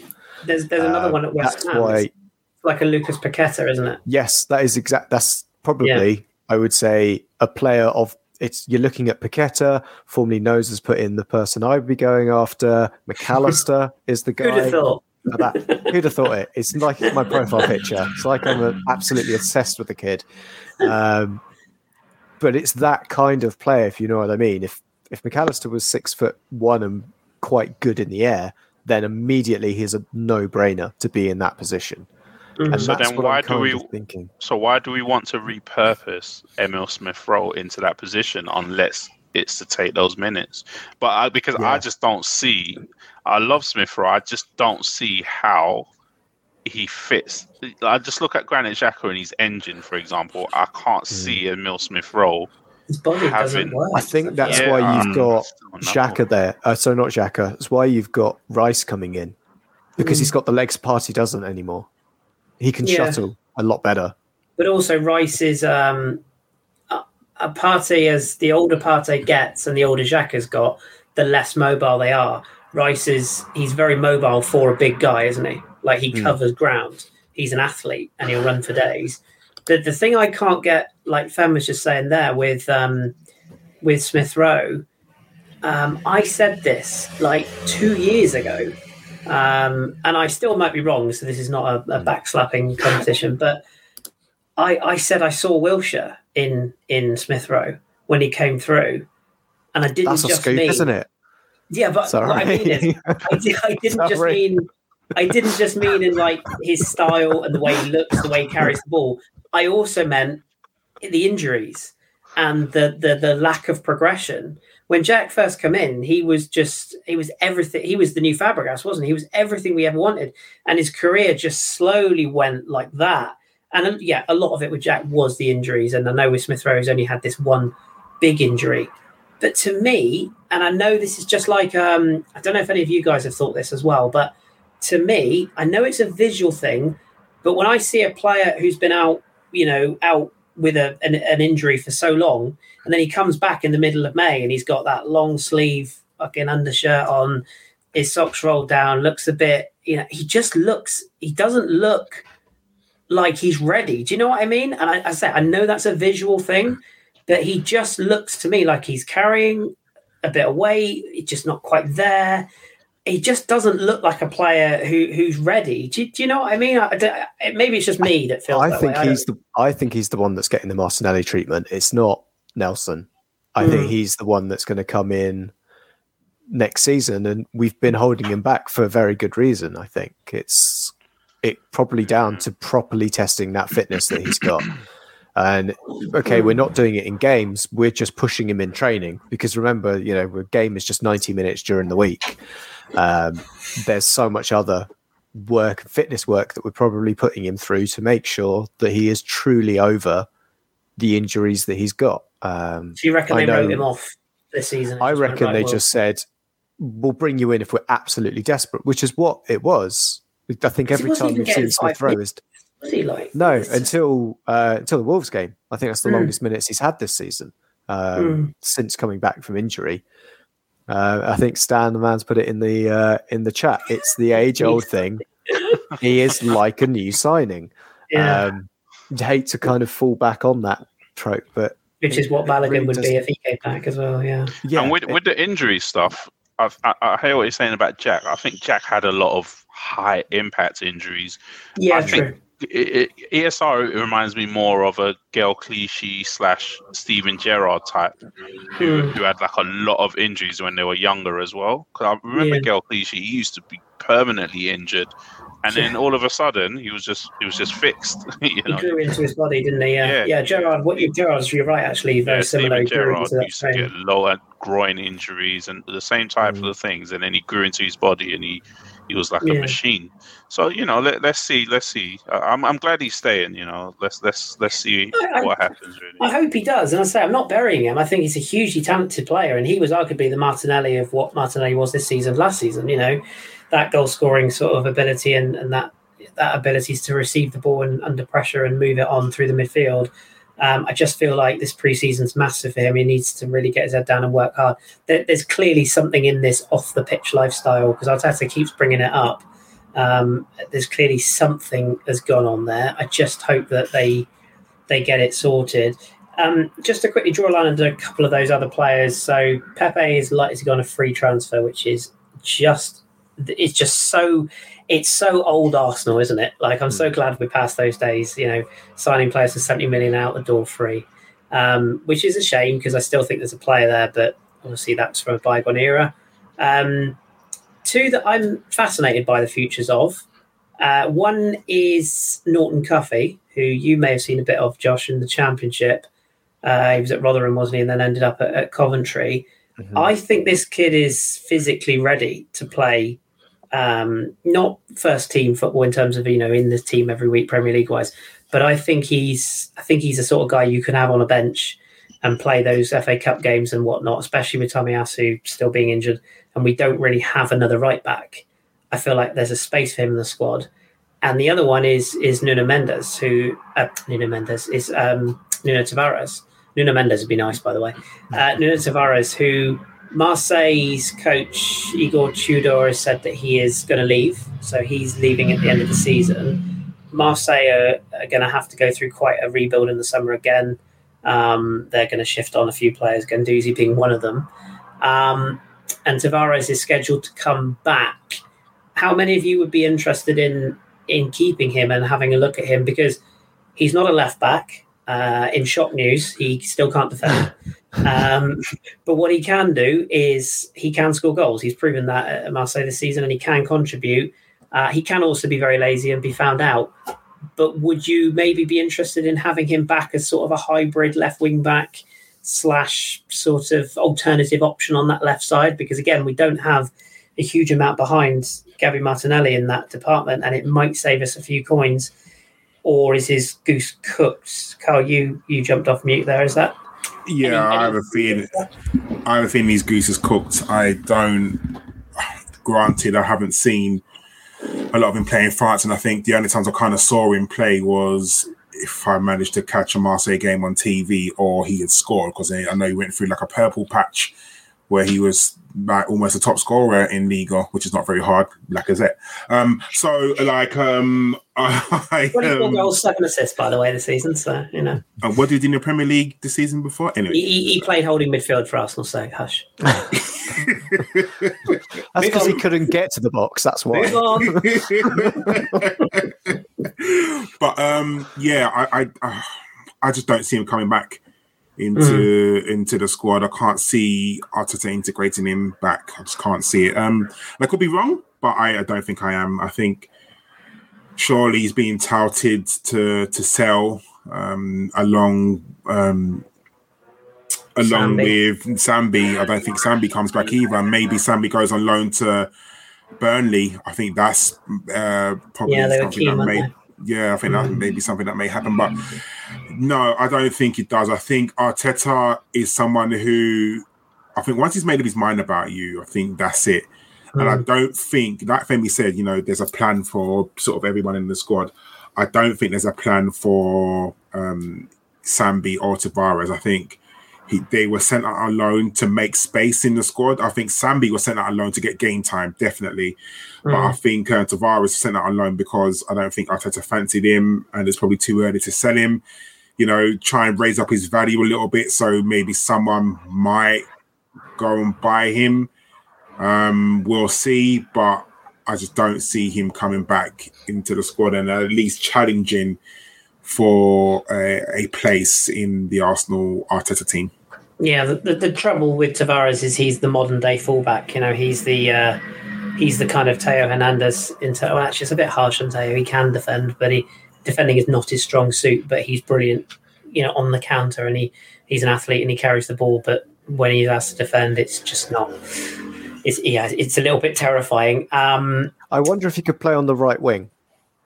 No, Marseille tried that and it was a horrible, horrible mess. Well then, so we haven't got a Saka back up then. So it was a horrible. They switched. The only thing I was thinking. They switched Jonathan Klaus, who was one of the best right wing backs in Ligue 1 last season.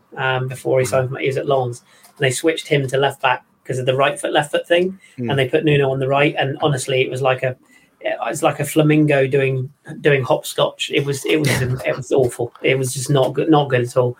Yeah. And then I can only think that he's going to be. I'm just thinking about all the issues he had at Marseille in terms of behind the scenes. We've got quite a stable core of. Yeah. Arteta has a strong anti-dickhead policy, and I think he might just slightly toe the line of that. Sandy. From what I can gather, they weren't the most positive influences. Same as João Cancelo. If there's a grumpy player in the dressing room, they're getting them out immediately. I would though for João Cancelo. I think we all would, wouldn't we? He's that good, isn't he? Like you take a dickhead because he's that good. Charlie Patino. Anyone bothered about that? Because that seems to be nearing conclusion in terms of him moving on. It's a bit sad, isn't it? But if Emile Smith-Rowe's not going to play, he's not going to play, is he? That's a really weird one because I just didn't see that coming. No. Obviously, raved about at youth level. His first half of the season on loan seemed to go really, really well. I don't know. I think they had a couple of change of managers, maybe. Was it Appleton? Was it Appleton who was the manager there? Or one of those types of footballing managers anyway? Yeah. And then they got Mick McCarthy, isn't it? Yeah. Took over. Yeah, so I'm guessing that's why we didn't hear much about him anymore. He went to scrub in the changing rooms after that. Exactly. Yeah. So it's a bit of a sad one.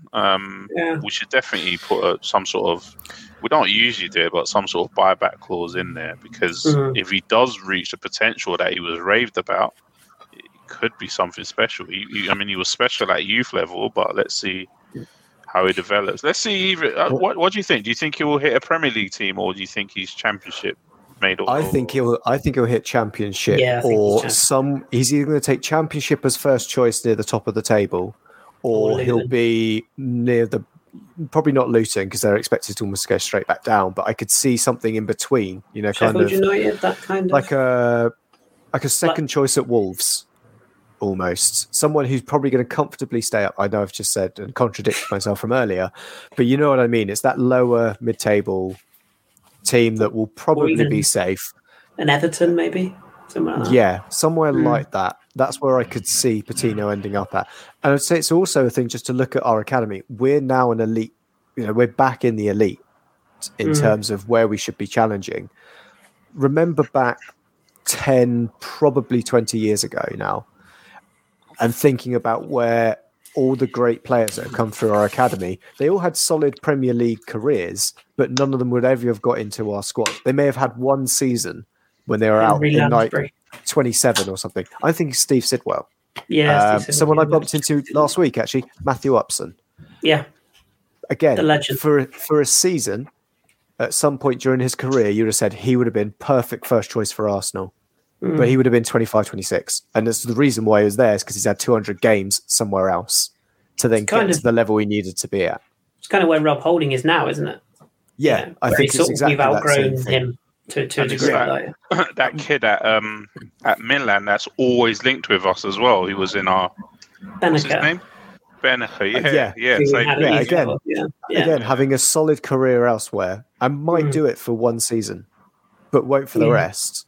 Yeah. If he's top of his game and has an anomaly season. And I think that's what we'll just see. We'll just start seeing Arsenal Academy again, having loads of players at other clubs. It's the same as like United. You see loads of ex-United youth players there that you'd think, oh, can't believe they let them go from the academy. But actually, really? Like James Garner might turn into be a worldie at Everton, or might turn into a top 8 player. That's what I think we'll start seeing is more ex-Arsenal squad youth academy players being top 8 players. Yeah. But they just wouldn't get the minutes at Arsenal to get to that level. And you just got to let some go. I'll tell you the one who would get minutes in Arsenal's midfield, and he's never talked about, but I love him, is Jacob Ramsey at Villa. What a footballer he is. Like that's your archetypal English dynamic central midfielder who can do everything. I think he's arguably got the best coach you could have in Emery because he loves him. But yeah, I feel like he's going to be a massive star. But you're right. Yeah, there's a few. Steffi Mavridis is another one I think of. He went to Juventus, didn't he, before he ended up at Montpellier, and he's having a good time there. Avon's got a great one. Joe Willock. He's a top 4 player. Would any of you have him back? Joe and Chris Willock. And I bet Carl remembers this. Remember Jet? J. Manuel Thomas? Oh, God. J. Manuel Thomas. Jesus. Yes. What a legend. He's someone that maybe should have made it, but didn't. Like, he came through that Wilshire era. He was like 6'2" and built like a brick shithouse at 15, wasn't he? Yeah. Wasn't he at Millwall for a little bit? I'm sure he was. Bristol City as well, I think it was. Yeah. Yeah, he's sadly someone should have made it. But do you know what it is? He's in Scotland now, isn't he? I think somewhere like Dunfermline or something random.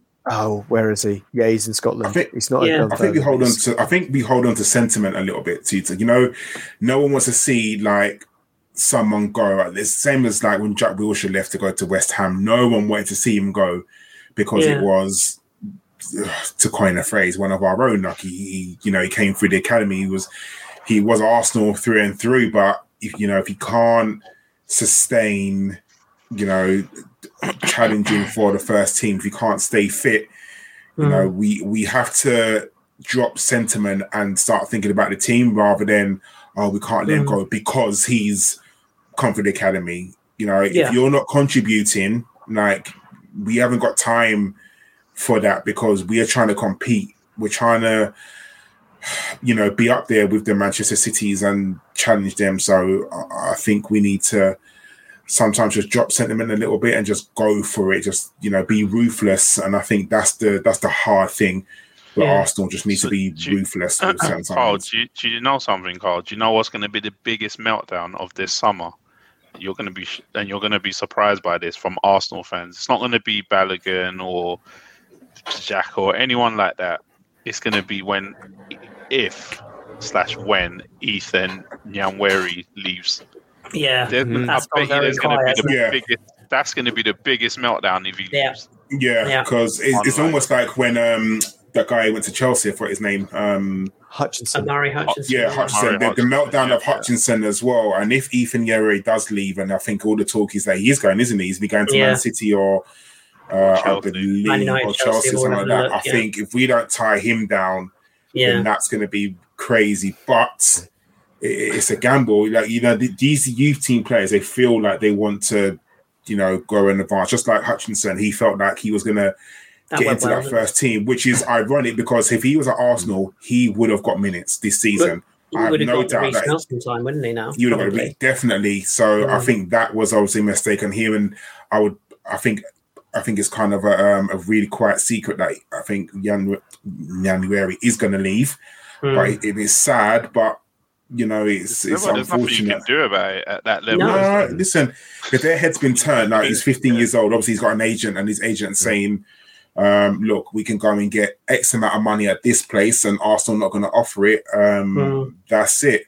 But Chris, I just want to come to you quickly before we start taking listener questions to talk about the elephant in the room that we haven't spoken about, which is William Saliba. I think so. At the moment, it's been touted around, social media that we have a price that we want to pay William Saliba, and apparently is very far off to what William Saliba wants or his agents want. I believe it's quite a distance between the two. our season did kind of fall apart when William Saliba went. So obviously he knows his worth, and there's rumours, you're probably best placed more than I, that PSG want him. And I'm sure as defender as good as his talents will be wanted by the best teams in Europe. And obviously the best teams in Europe will pay him what he wants, as a wage. If by, and I think Josh, I think you and I may have spoken about this on the previous podcast, if by the end of July, mid-July, he hasn't signed a contract yet, do we sell him? No. Under no circumstances do you let that lad go. Under absolutely no circumstances. Because there's...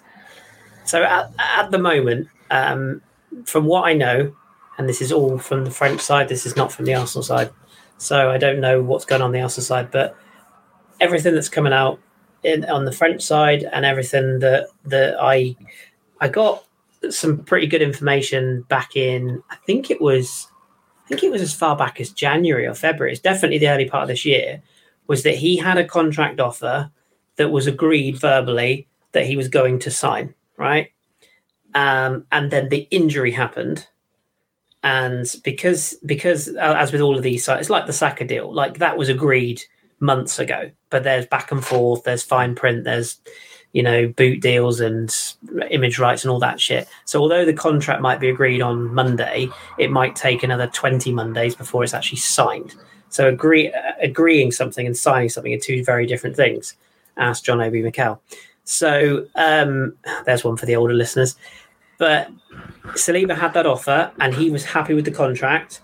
His only concern as a player and his agent's only concern was that we were going to mistreat him on his return from Marseille, was that he was going to be, the Rob Holding basically this season. Like, oh, you might get a few minutes here. We'll big you up. Ultimately, we won't play you. He came in pre-season. Obviously, we all saw what anybody who watched Marseille saw last season, and anybody with a brain that's seen him play, he's an elite footballer. Like, this kid is what Raphael Varane was at the same age. Arguably, is even better at the same age. Same with the French national side. They see him as the future. The issue is, with this injury that's come up, Arsenal went back to the table and said, right, we're going to have to look at this contract, because the sort of money Saliba was asking for then is what he's asking for now, and we had agreed it. But it's Arsenal that went back and went, actually, we're not so sure that we can give you that money. That's why it's all coming out now, because certain in the knows and whatnot have started to get a glimpse into the background of this, and a lot of it's to do with this injury, because they're worried about it. Because although he is, quote, progressing well, we all know back injuries as an elite sportsman is a fucking rocky road.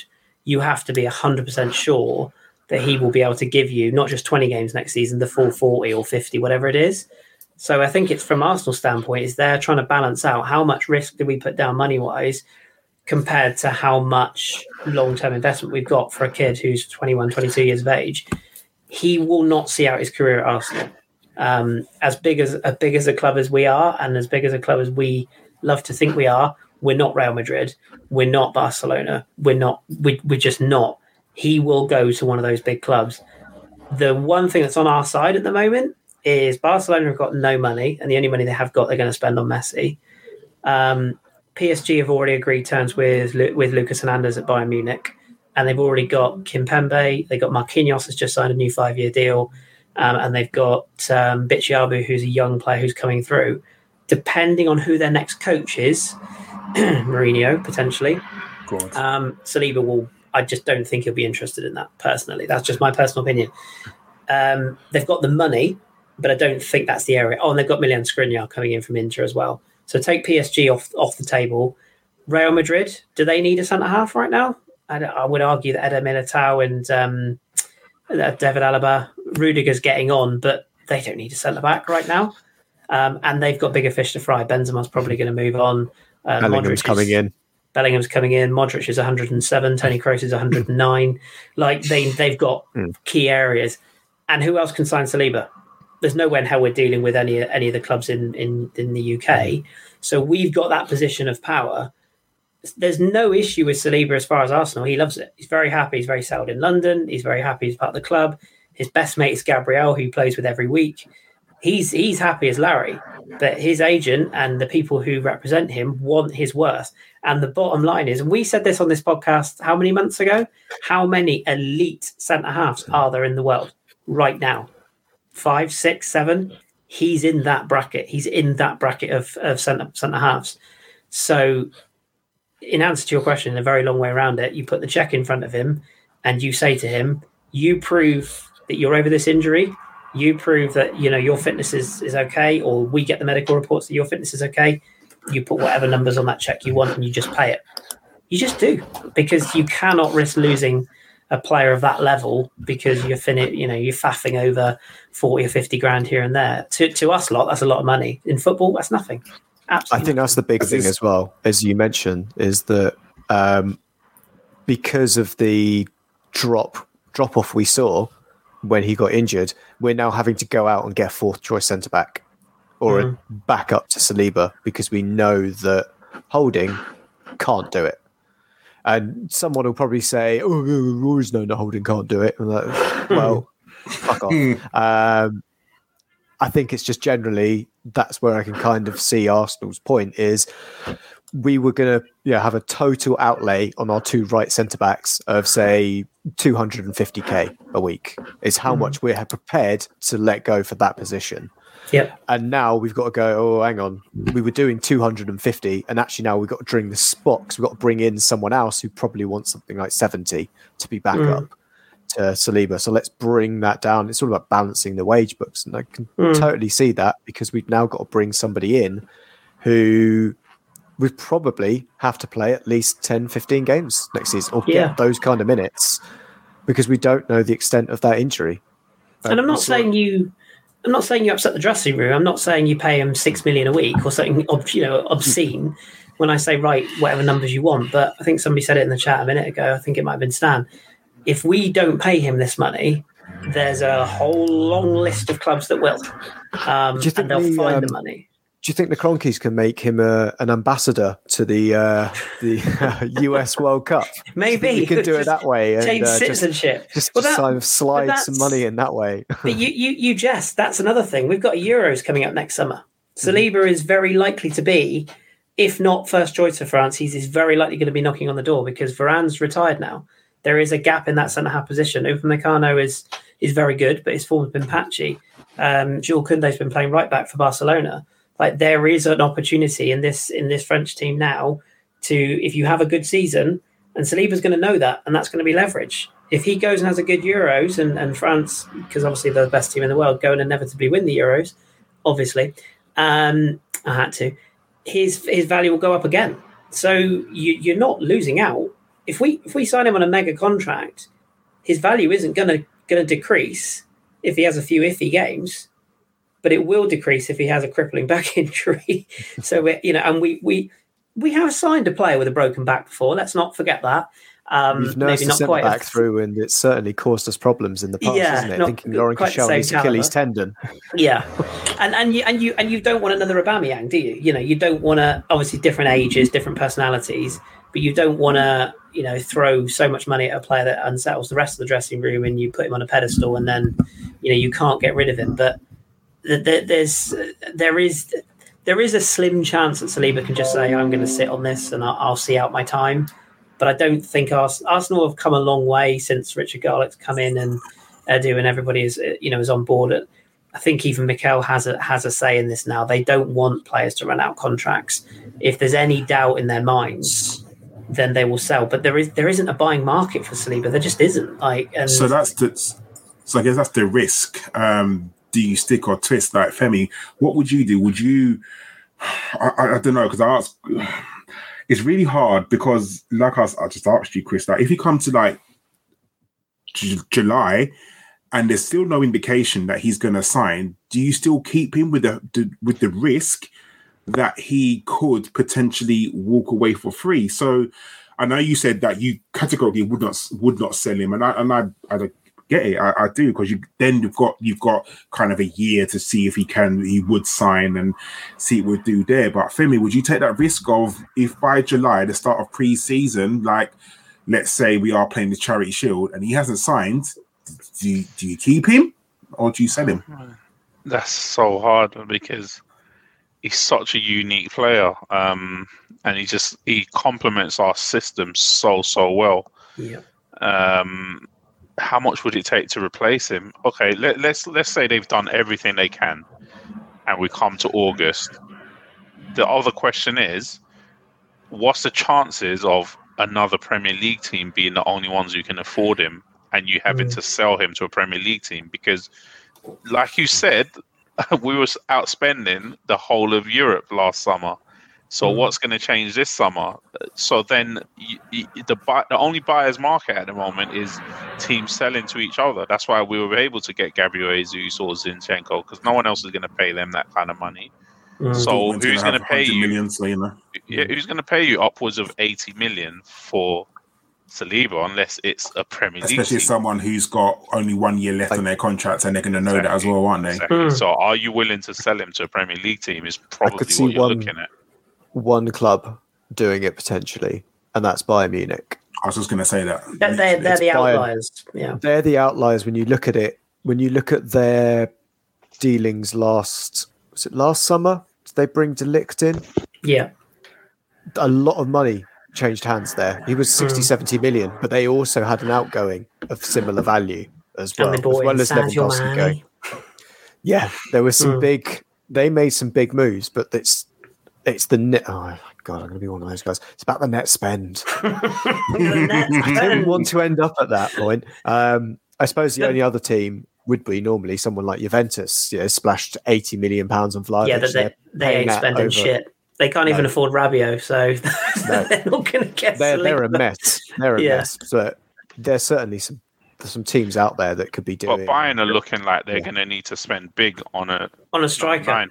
Yeah, exactly. So they're not really going to spend massive on, especially when you said they bought De Ligt and they got Upamecano last year as well. So they're not really going to, I don't think, spend big on another centre back. And like PSG, you said, I don't know what PSG's financial situation is. With PSG, unlimited. Yeah, it's like we were saying when you were off cam there, Fem. PSG has stopped. They've got Skriniar's coming in the summer from Inter. They've got Kimpembe. They've got Marquinhos has signed a new deal, and they've got Bicciabu, who's like a young sort of defensive or centre back who's coming through. They've got Sergio Ramos, who's going to move in the summer anyway. He's going to be gone. And they're looking at other defenders. It's just the money is there, yes, but I really don't think that they're losing Messi and Neymar in the summer, almost certainly. And by the way, Carl, you made I was just going to say, Carl made that point. Mm-hmm. Arsene knew. Remember when he said this all those years ago? Players are just going to start seeing out their contracts. They've got the power. The best player in the world right now is out of contract at the end of next season. And there is nothing PSG can do about it. And he came out after they won the title at the weekend, and he said, "I'm Paris born and bred. I'm staying next season." He put all those rumours to bed, and everyone was like, "Oh, that's fantastic news." And then they suddenly went, "Hang on a second, he's on a free next summer." Yeah. So Real Madrid can just see out this season, let Benzema go, and then they can just pick him up on a free.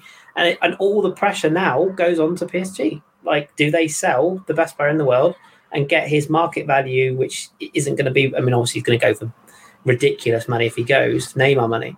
But it's either they sell him now and look like a massive, a massive shit show, like they're trying to force out their golden boy. But Mbappe's got all the power, just like Saliba has all the power with us. But what you're saying, Chris, like that Mbappe would go for Neymar money. Who's got Neymar money? Real Madrid have not got that sort of money. Like, don't get it wrong. I believe that they'll find money. Spanish banks have that money. But Phil, who's Phil? Phil. But just sign him to a 10-year contract. It's fine. Yeah, it's true. But like the money is not there. Like it is in England. Like, as much as Barcelona, I think Barcelona are on their their 24th bloody lever. lever that they've pulled, and like I didn't realize till the other day that the Camp Nou is like the naming rights has gone to Spotify. It's Spotify Camp Nou, isn't it, or something? Yeah, and they're closing it, aren't they, for a year? And it's now closed.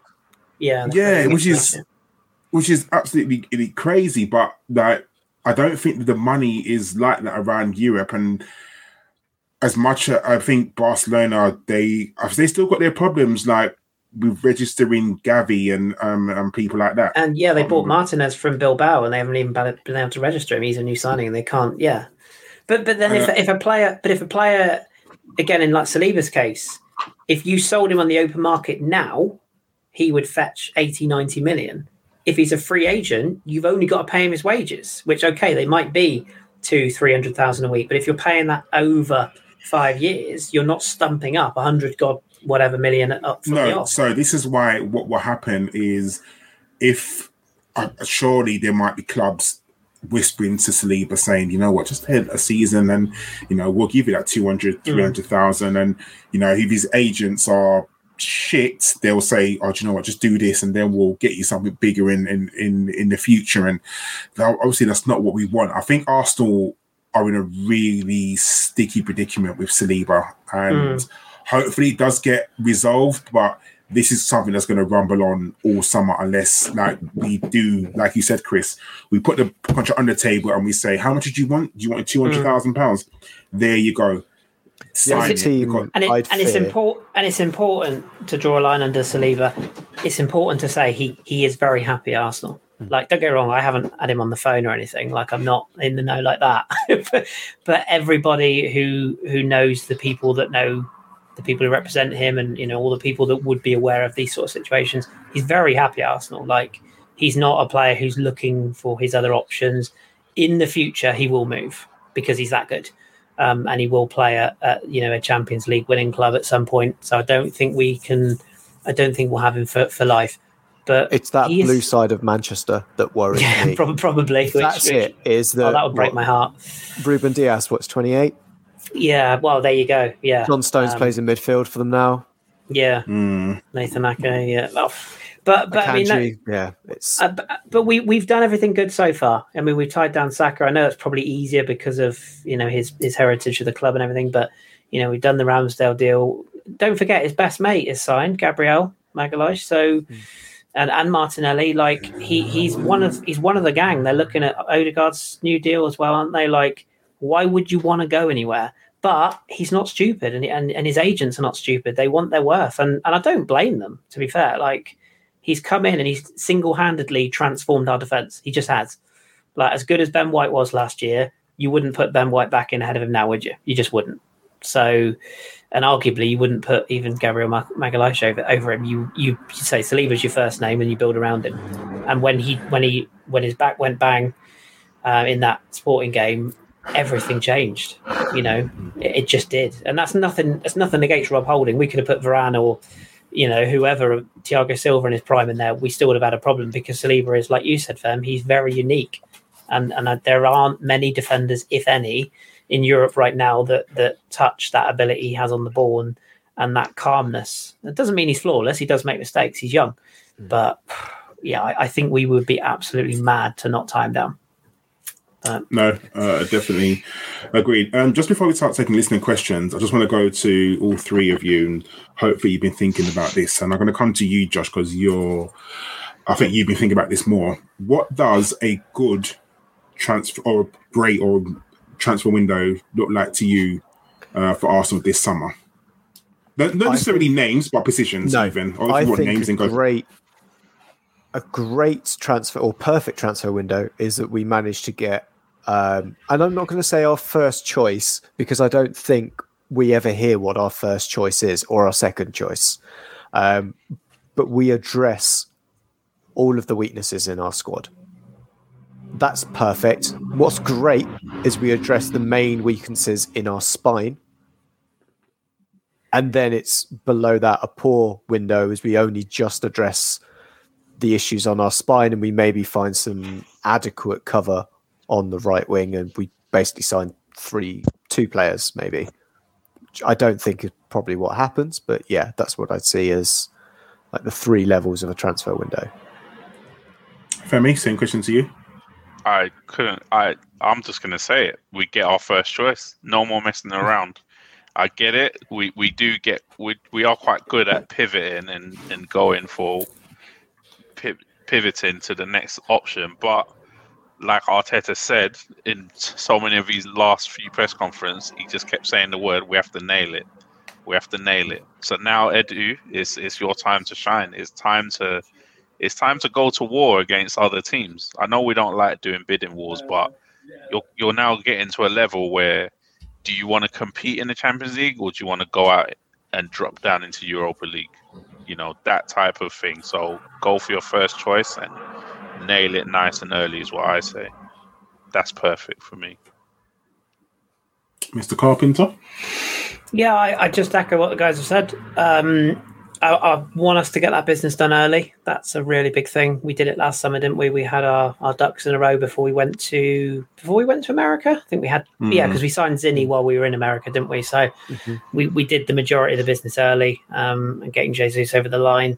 I never thought I'd say this actually, because I wasn't convinced by him until I really started doing my research and actually watching him. But I think the Rice deal is really important that we get that done if we are the front runners, because there's some talk, isn't there, of like Bayern and Man United are sniffing and stuff.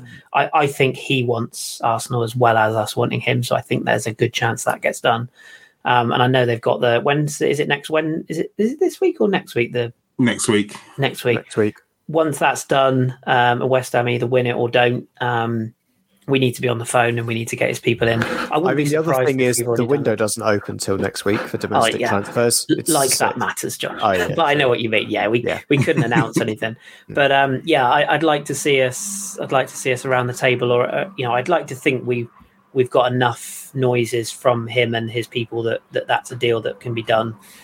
So I'd like to get that over the line. I think getting players out is really important as well, because if we're going to be talking about spending the sort of money we are talking about spending, whether it be Caicedo, I think he's been linked with Chelsea now, isn't he? Which is a bit gross. But it's clear that if Xhaka goes and that, we are going to need at least two midfielders. We're definitely going to need one more fullback. That Spanish lad is his name's coming up again, isn't he? The lad at Valladolid, is it? Fresneda. That's the Badger. So yeah, I just want that business done early, and I would like. I'd like the players who are on the chopping block or being politely ushered out the door. I want that done quick, and then we can focus on getting those players in. But and I think the Balogun one, we need to get on that quick as well, because the longer we let that drag on, the more unsettled the likes of, because Eddie and him share an agent, don't they, as well? So we need to get that sorted out. Who's going to be doing what? And we need to get his maximum price we can if we're going to sell him. So yeah, I think we're in for a busy one, and I can already hear the wheels of the Arsenal horse being wheeled out, and all the usual suspects. Not me. You know what? Can you hear that bell? Can you hear that bell ringing as well? I hear that bell. Yeah. Do you know what's going to be crazy about this transfer window? Elon Musk was taking away those blue ticks, so we don't know who's telling it. Who you're going to retweet someone thinking that they're a real person, and it's actually just Gladys who lives in the East End of London. Yeah, exactly that. I mean, all I would say is stick to the reliable sources, and I don't mean Fabrizio Fraud Nano. Stick to the ones that you know and trust, not just the ones that retweet the stuff that you think you know or trust. And just go back to the old days, until they are stood on the pitch holding the shirt, it's not a done deal. So, but Arteta and Edu are not stupid. They know what worked last summer. They got the business done early. They got the players in they needed. They got the ones out they didn't need. Surely we do the right thing this summer and we get those deals done. And just to put it out there, a bit of a random one, I think we might shuffle the coaching staff in the summer as well. I've got a feeling. I'm not saying we're going to get rid of anyone, but I think the pit crew might be expanded. I think we might end up with a few more behind the scenes. Yeah. Well, I mean, there's always room for more of the pit crew, fam. I see the picture at the end of the season. I know. Yeah, that was mad. It's like thousands of them.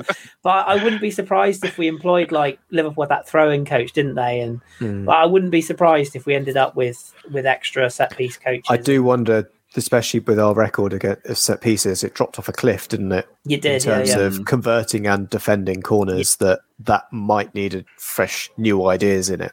And what was Ferguson always brilliant at? Shuffling his staff. I know that was mostly assistant managers, and I don't think Arteta would get rid of Steve Round or Big Albert, but I feel like there's a good chance he might bring in a few more for fresh ideas. He seems like an innovator type. He's that sort of guy who just stays up at night on, I don't know, like Transfer Markt and looks at staff rather than players because he's fascinated on what marginal gains we can make, you know. So, but and as Rudy's put in the chat as well, let's not forget Tomiyasu's not fit yet either. So, you know, we might need to look at that defence. If Holding's going to go as well, we might need to think about. That's why I mentioned Norton Cuffy. Because, you know, I would be taking him on pre-season along with, is it Raoul Waters, the right back? I'd be taking them along and seeing, you know, assuming Norton Cuffy comes back, of course, and I'd be giving them a few games and seeing what they can offer and seeing if they can take a chance, because we're going to need numbers, that's for sure. Definitely. All right, let's crack on with some questions to wrap this shit up. Who'd have thought we'd had a really long show when I come back, eh? Who'd have thought that? I know. I will start with you, Femi. This one's from Avon. It says, Emile Smith-Rowe, Eddie, Holding, Nelson, Saliba, Carl Hein are 6 of 8 homegrown players. They couldn't simply be replaced with any other player abroad. Is this why ESR and Nelson won't be sold? That's a really good point, actually. I did think about that when we were talking about Holding, even Kieran. Does Kieran Tierney, does Scotland count as homegrown? I'm not even sure, actually, if it does. No, it doesn't. Brexit means Brexit, fam. But Martinelli and Saka both come of age. Yeah, they're all aged. Yeah, so you've got to include them in your squad now, so you get young players taking those spaces. But it is a good point. You can't just sell all your, especially with Champions League as well. You can't just sell all your homegrown players. So yeah, no, that's especially having Ramsdale and Hein to a backup keeper basically in your squad. Talking about Hein, we probably have to make a decision on Arthur, Danny's favorite player. Yeah. We probably have to make a decision on him as well. 2 years left on his contract and played first team football all season. So no, that's a good shout, actually. Having a third keeper as a homegrown is a good touch for the club, actually. Agreed, yeah. That's why Man City keep Scott Carson around. Yeah, he's got now, isn't he? Quota.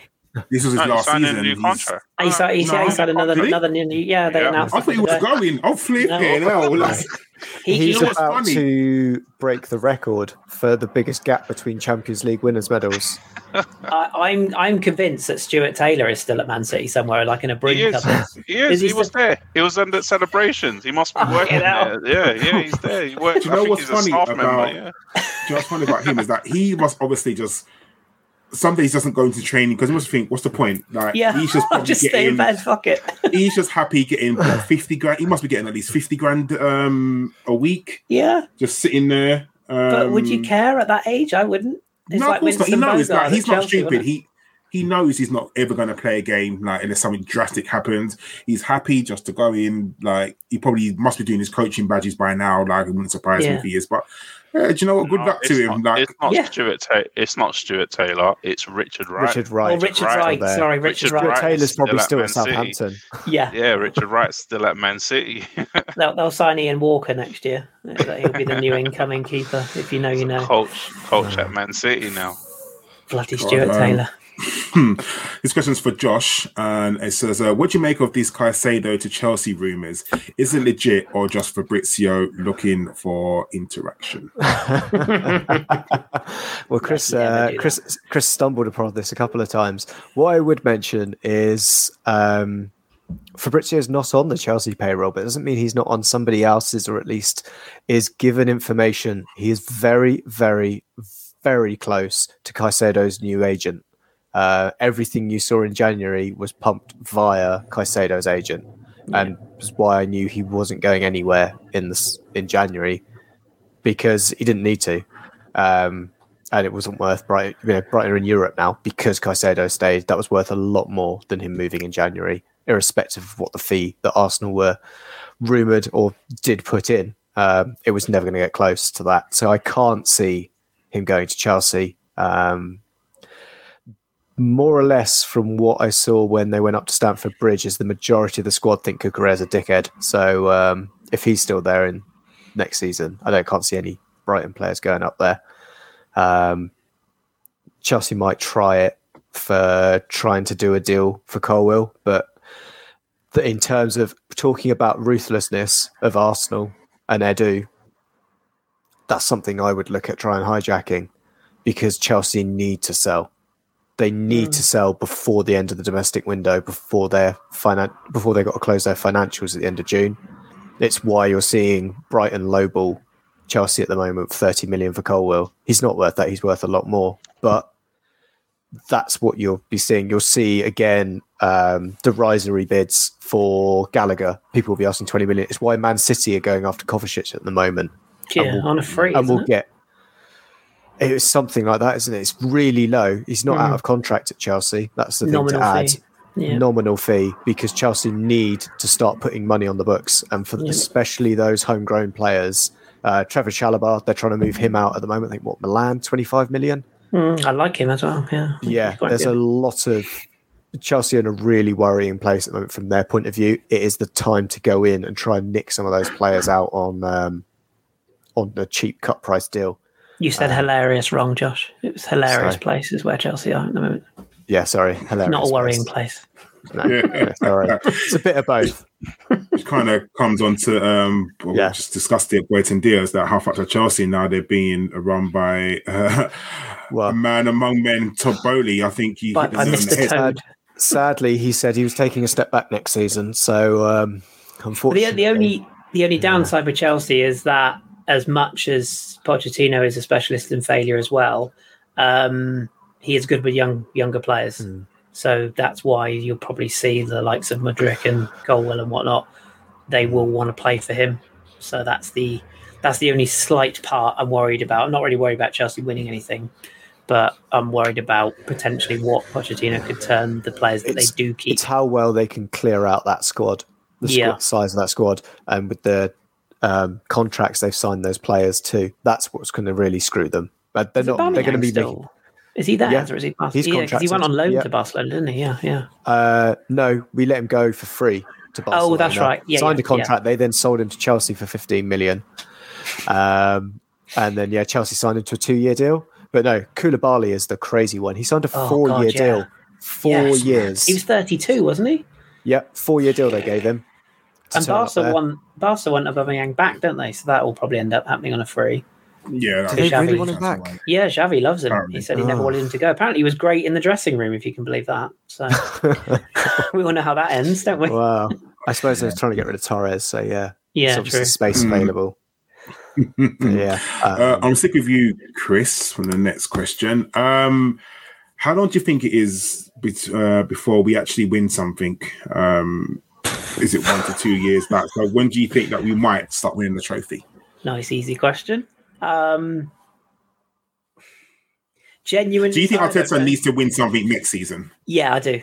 Yeah, I do. Because I think you can only keep taking the positives about progression so long until you then say this is great, and like you said, it's lovely to see us playing good football, and we got nice kits, and the Emirates looks all nice and shiny, and all that, and everything. You have to win something. That's what we're in this game for. That's why we support clubs. That's why we buy tickets, etc. So a club of our size needs to be competing, like Josh said, at the top table. Champions League is completely pointless if we just Marseille it every year. Fight all season to get in it and then bounce in the first group stage. Like, we have to. I think Champions League for us, minimum last 16 is should be the goal. Top 4 is not even negotiable. And I think one of the trophies is important. And also, like what Josh said, if the Champions League doesn't go our way, then we should be one of those elite clubs that drops into the Europa and wins it. No questions asked. Like, we just should be. And I'd like to see us take the FA Cup and indeed the Carling Cup, or whatever the fuck it's called now, a bit more seriously. Because like we said earlier on, Mourinho won it at Chelsea. Ten Hag's won it.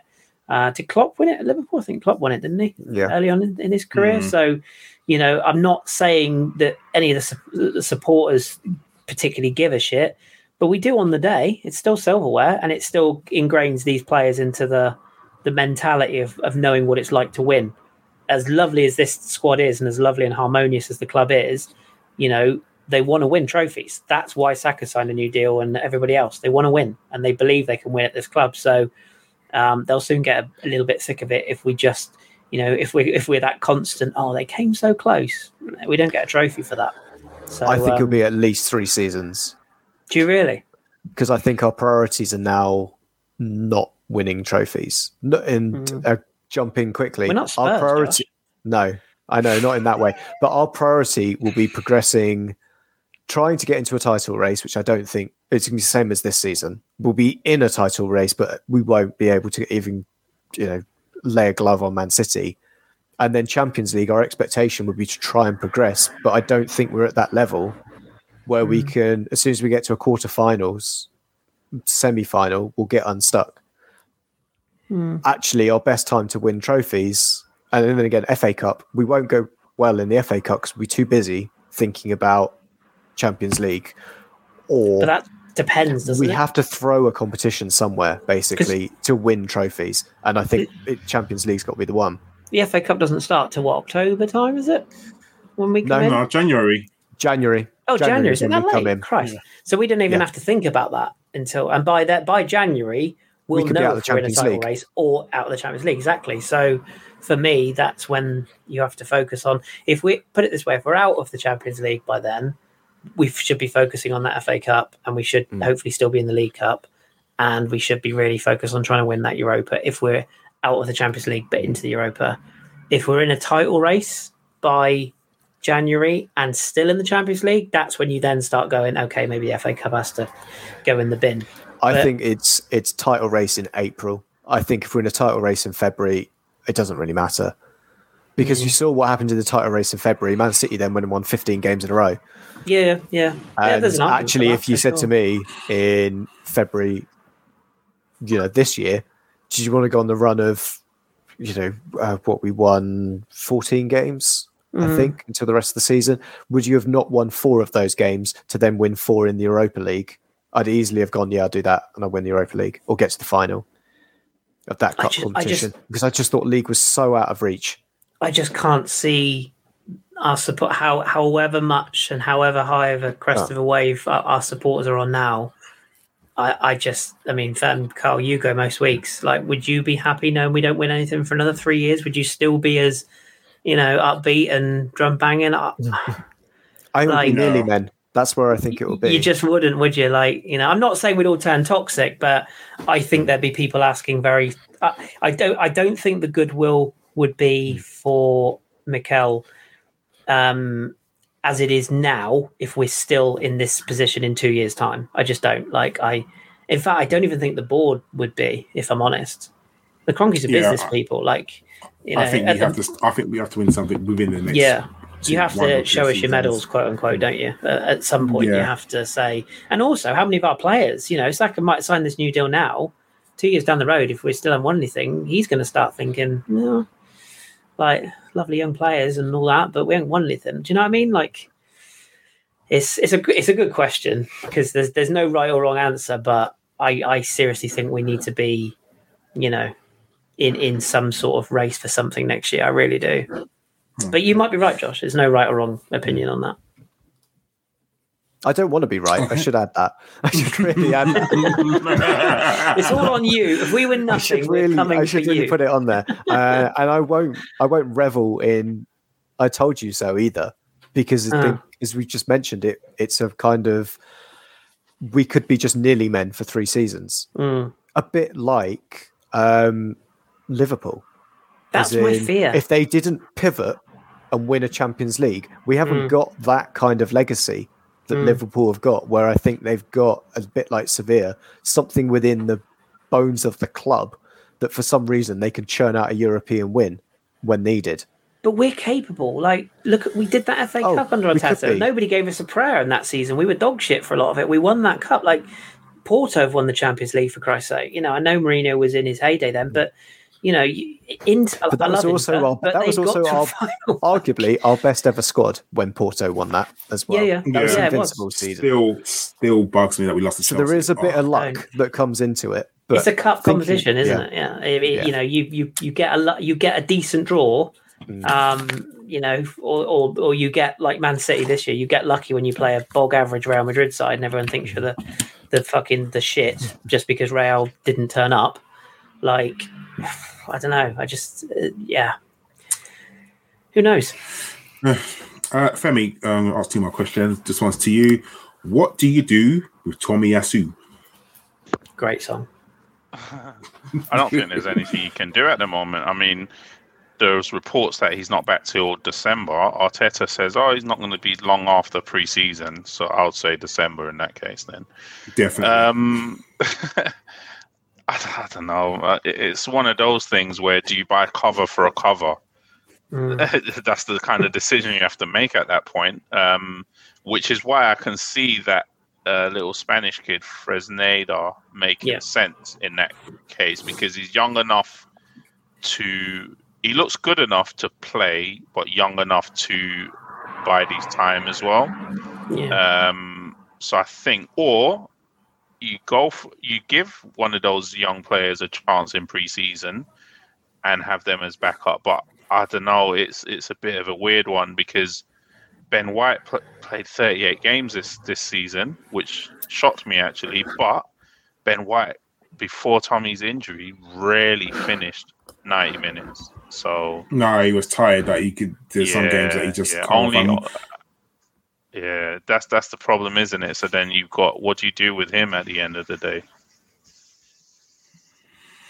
No, I agree. Like I think I can't remember what game it was where he was on a yellow card, and I think he came off. I can't remember what game it was, and that was a brilliant piece of substitution by Arteta. But I think the problem with Ben White is that he's obviously used to being a centre back. Running up and down that wing is tiring, really, really tiring, and maybe he's not really used to that. So, I think that's the issue.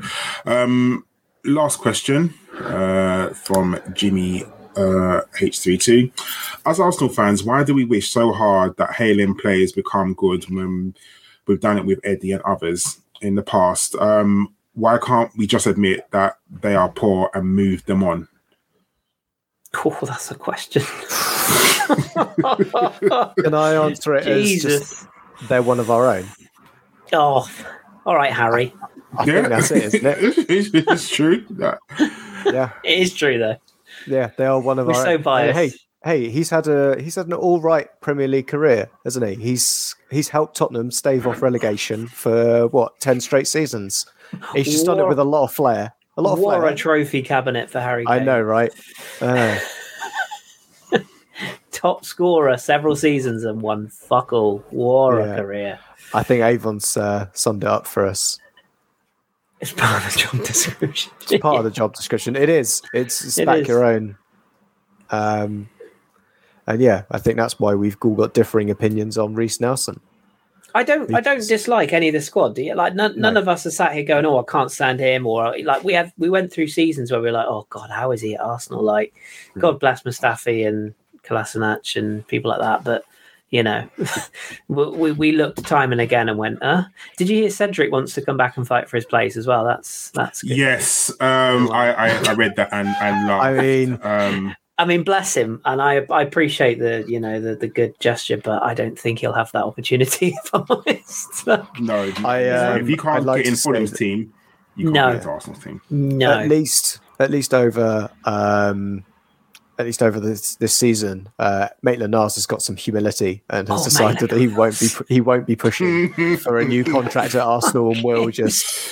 I mean that you really saw the player so much realised what championship player, what his stature was. Like. Couldn't give a fuck, Carl, could he? did you hear what one of his final interviews at Southampton was? That he's going to leave Arsenal at the end of his contract.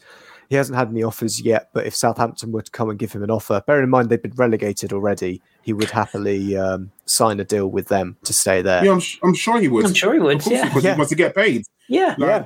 He is someone who, if he just had a bit of humility, he could have done stuff like this. This talk of, I want to play centre midfield. You play centre midfield, you're not good enough to play right back. You don't want to play right back. You go alone, and you're played right back. Like he could have been a right back now, couldn't he? He could have been what Ben White 100% before. Yeah, he could have been could there. pass.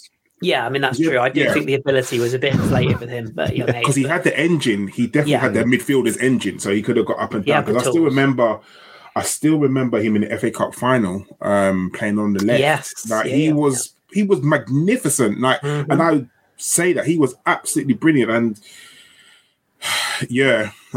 it's too much too soon. Yeah, unfortunately. But Chris, I do have some breaking news. Really? Yes, I do have some extremely breaking news. Former friend of the pod, Simon Collins, has been sold in this transfer window. I can confirm, and if you look at the WhatsApp group, Chris, you'll see the reason why. Simon will no longer, and I'm going to repeat, no longer ever be allowed to come on this podcast. Ever again. And I genuinely mean that. He will never be allowed to come on this podcast ever again. Just to back up, Josh. We've got it. Everyone who's listening live or even listen on whatever podcast you're going to listen to, go and tweet Simon Collins and ask him why he's wearing shit on him. Simon Collins is playing in a Tottenham kit, and I have no idea why, and I'm going to find out. We're getting some answers at the moment. I've just replied to him now. Even if it's for charity, be fair, no, there's no. I'm going to go with one thing. He has gone against the Spurs comms team versus external media, and he's beaten them. So even the Spurs comms team couldn't win a trophy that they created. Oh god! Look, if you go on your holidays to Mallorca, if you're like me and you've got some taste and you buy this beautiful Lorient tattoo jersey that's hung up behind me, that's fine, no problem at all. You might want to have an international shirt collection, as I do with world champions France on my wall there. That's fine. Spurs shirt. I'm sorry, you have to. 2022 world champions. No. Okay, I'll just check in. South America, they needed something to cheer them up, so we thought we'd just send it on loan for a season, as you do. But but no, there just is no excuse. There's no excuse. Like I'm actually, I think there could be a vote to kick him out of the group. And yeah, I think so. Well, as I put, he has to go to a board meeting. I've just replied to him now and just simply said you're dead to me. That's it, really. That's all I need to say. So that's it. Here we go. Yes. Just one final question before we leave. So I'm going to do it early. I'm going to do it very early because the season's not really technically finished. Oh, you're not going to do this, are you? I am. Yes, I am. Oh, no. Chris, I don't care. I am. No. This is why we need a clips channel, Carl, so we can save this. Danny needs to create a clips channel so that we can have these moments and look back on them and laugh in a year's time when we're 18th. So, Femi, I'm coming to you first. Right now, early prediction. Where we finishing, Femi?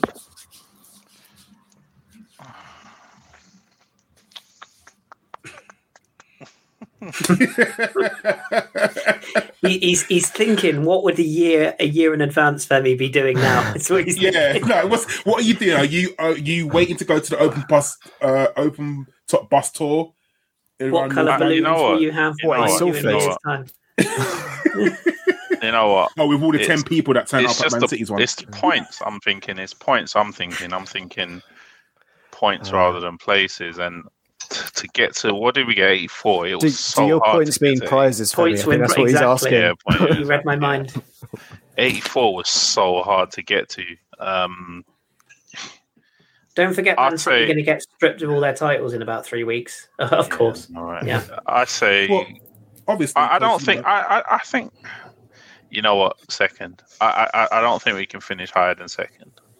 Oh. And that will be going some, to be honest with you. Go on, Christopher. Oh, third. Do you say third as well, Josh? Yeah, third. Yep, third. Who do you think comes above us? One of. I'm not going to pin it. I'm not going to pin it to one club, but one of United, Liverpool, or Chelsea.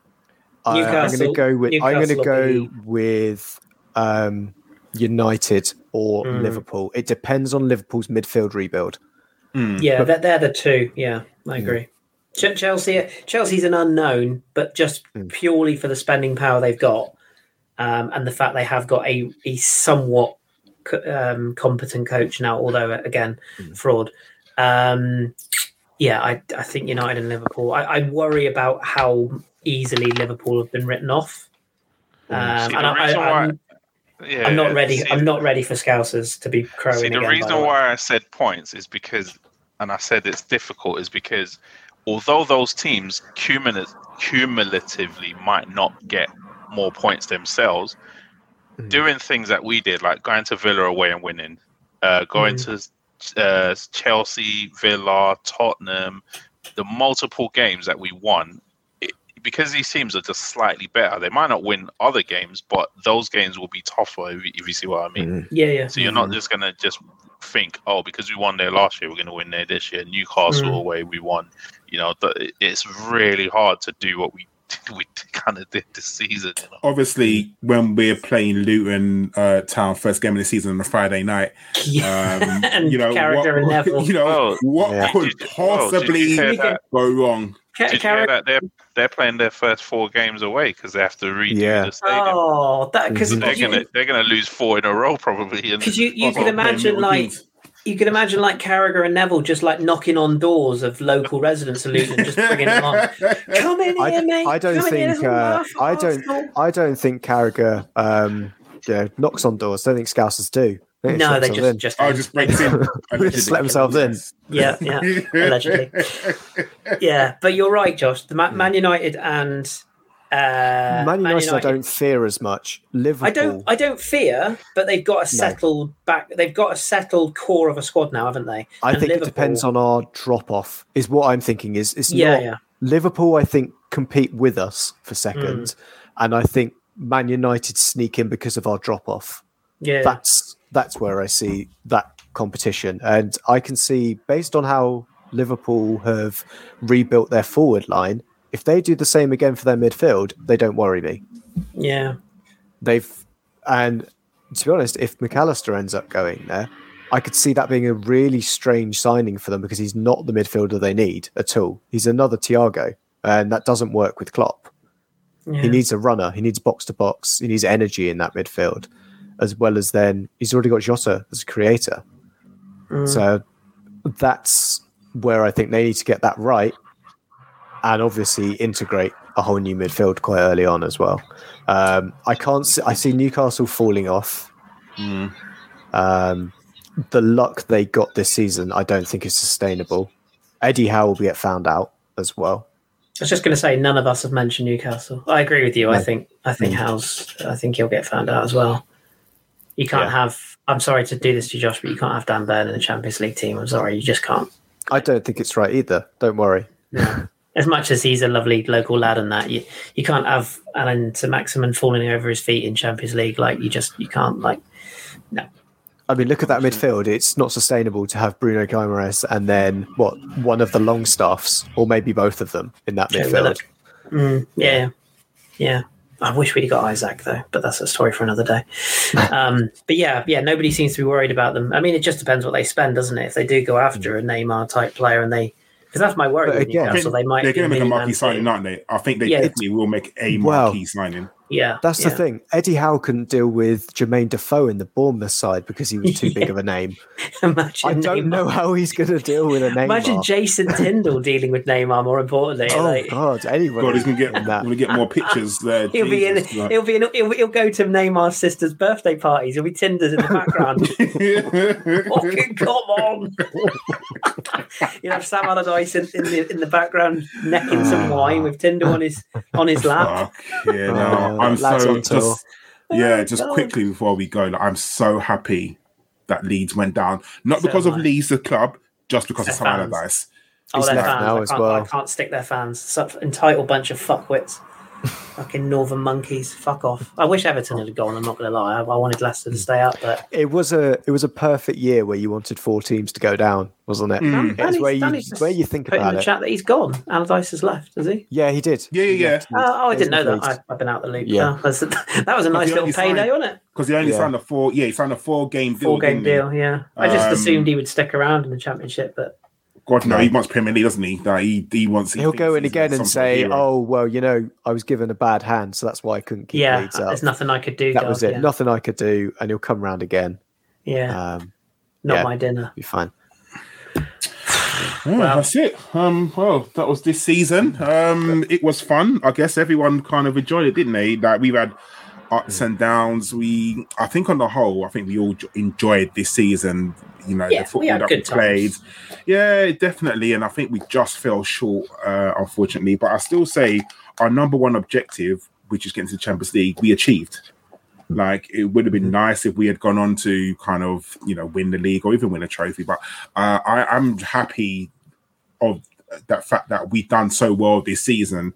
And I think next season brings another set of challenges. There's something I did want to touch on, but we'll do it for another show. And I want to ask Femi about the ticketing system. But Femi would definitely do that on another show. Sure. Can I ask you one question? I can do it quickly if you want. Yeah, we've been on for 2 hours 40. 3 minutes isn't going to kill us. I could do it in 2 minutes. So your new ticketing system, just explain it. I got my renewals yesterday, actually, funny enough. And obviously, I had to explain to the guy that's renting my ticket that, hey, mate, it's all changed. So you don't get you used to get 26 games, so the 19 league games and 7 cup games. Now you get the 22 or something like that. So you get 19 league games and the first 3 Champions League games, and then everything after that, you get first choice, but you get charged whatever they want to charge you. So depending on what type of game it is, Cat A, Cat B, Cat C, whatever, you have to pay each game as you get it. And the price for me, even though I got a 2-game refund for this season, it was exactly the same as last year. So basically the price is going to be above the roof if we keep going through in Champions League games. So if we draw good teams if we go through, basically, they're going to make it a Category A, which is standard £60 to £80 tickets. If you're looking at, let's say Arsenal have a great season, get to semi-finals, what's that? You always forget with Champions League, it's only 2 extra games before semi-final, isn't it? Because Europa League has 2 extra rounds. Yeah, so it's round of 16, quarterfinals, semi-finals, finals. Semi. So that's 3. That will be 3 extra home games. So that's, let's say 8. Let's be generous and say to them £70 a pop. That's the extra. 140, 200 odd pounds extra on top. And then if you draw FA Cup home games, just whatever they want to charge for that as well. And I've got a feeling that if you, as a fan, decide not to take up your option for those games, if we make a final, good luck getting a ticket, because you probably won't enter the ballot as well. So it's a hidden little thing that's not been spoken about that much, but Arsenal have changed the way they're doing tickets. And I know for silver members, I think they're doing it differently as well. They've changed some of the way that silver's. It's now a ballot, isn't it? It's now a ballot. So I was hoping to get. Well, so far I haven't received an email or a phone call to get a season ticket. I am quite close to the top. I would say I'm in 2000s. I'm in the 2000s. I'm sure I am, and I'm very sure. I thought I was going to get a phone. Well, so far I haven't. But I thought I would get a call or an email about getting a season ticket this season, and I haven't so far. But I know now it's everyone's a ballot. I think even with silver and red, it's a ballot. So I think they release a certain amount of silver tickets, and then they do the same. We've got red, so you don't have to be sitting on the internet waiting to see if you can get a ticket. And I think Arsenal are trying to make it fairer, but I think it's going to be so much harder to get tickets now. Like, I really, really do. And, supply and demand, or demand and supply, I guess. The demand's higher and I guess the supply is low. I guess the better thing is it's less of a closed shop. Mm. And it will annoy everybody who is in the closed shop right now. Because they were taking advantage. They saw the advantage of it, not taking advantage. But then there were other people who were trying to get tickets, who were always, unlucky, always on the outside of the shop, and making it more accessible. I think certainly is a good thing. You're always going to piss someone off when it comes to tickets. There's only a finite number. Definitely. I think it's certainly better than United. It sounds like it's getting closer to that, though. Where United, if you don't pick up your credits, you could just lose your entire season ticket. Well, and that would be the worry. You have to do 10 games now at Arsenal, and you get little badges now when you go on your membership. You get little trophies for how many games you completed, and then if you complete your 10, I think it's 10 or 12, something like that. You have to go to 10 or transfer them or give them to someone or sell them exchange. You can't just not turn up for a game, basically. It's not. Which is what it should be, shouldn't it? It should be. Definitely, it should be. Yeah. It should be. And at the end of the day, what we're all basically saying is we preferred it when we were shit because at least we could go every week. That's what we're Yeah, when everybody who was boycotting going to the new stadium because they didn't like the new stadium, and we were also not playing that well at the time, didn't really care. Now suddenly that we're really good and don't necessarily mind as much about the stadium, they all of a sudden actually want to go to games. Yeah, I love how many people have crawled out the woodwork now and say Emirates really feels like home. Is that anything to do with the fact we're winning now? Is that we're attractive? It's a shame. It's a shame that when we built the stadium, I know it was a wonderful work by the guys, but it seems like they rushed a few things to get it through to get us there. They didn't have a lot of future planning ahead. Foresight. There's no room for development. The sponsorship deals that we signed were pretty crappy. I'm sure Mr. Hill would always used to say that at the time as well. You always say that our naming rights are useless now. They're pointless. We just have to give them away now. They're worth no money. Yeah. So, but they did good to get us in the stadium, but with a bit more planning, we could have got it. Well, that's it about things like 10, 15 years ago. Would you have thought that safe standing would even be considered as a thing? And that's one of the future-proof things that I think what we can't do because of the angle of the North Bank. We can't put safe standing in there. Yeah, it's those kind of odd things that you're like, oh, okay, maybe would have to redesign it. But I suppose on the upside, because it's a catalogue one, whatever Benfica do, we can just do the same. Yeah, true. Yeah, it's a very good way of putting it. Yeah. And the final thing, because we will wrap this up now. I'm going to put it on record because I know our good friend Jeff Oliphant. We've been talking about this. We are the only two people on this planet that actually really like the new Arsenal away kit. So, to those of you who don't like fluorescent kits, I like the green one. I like the green kit. I like the green kit. Sorry, the one that not the the traffic yellow warden one. kit. No, not the green one. No, the fluorescent one with the lines and the No. I like. Oh God, no! I love it.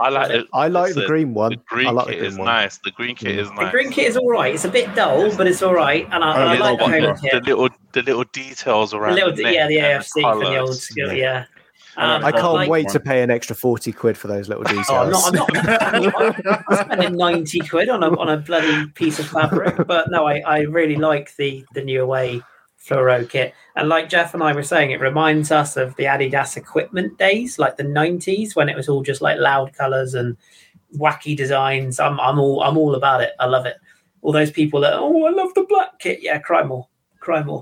I mean, I'll definitely get the goalkeeper one. Yeah, I'll definitely get the goalkeeper one. I think they've been clever with that, haven't they? They were like, everyone liked the black kit, did they? Here's what we're gonna do. We're gonna put a really big, we're gonna put quite a charismatic figure in it.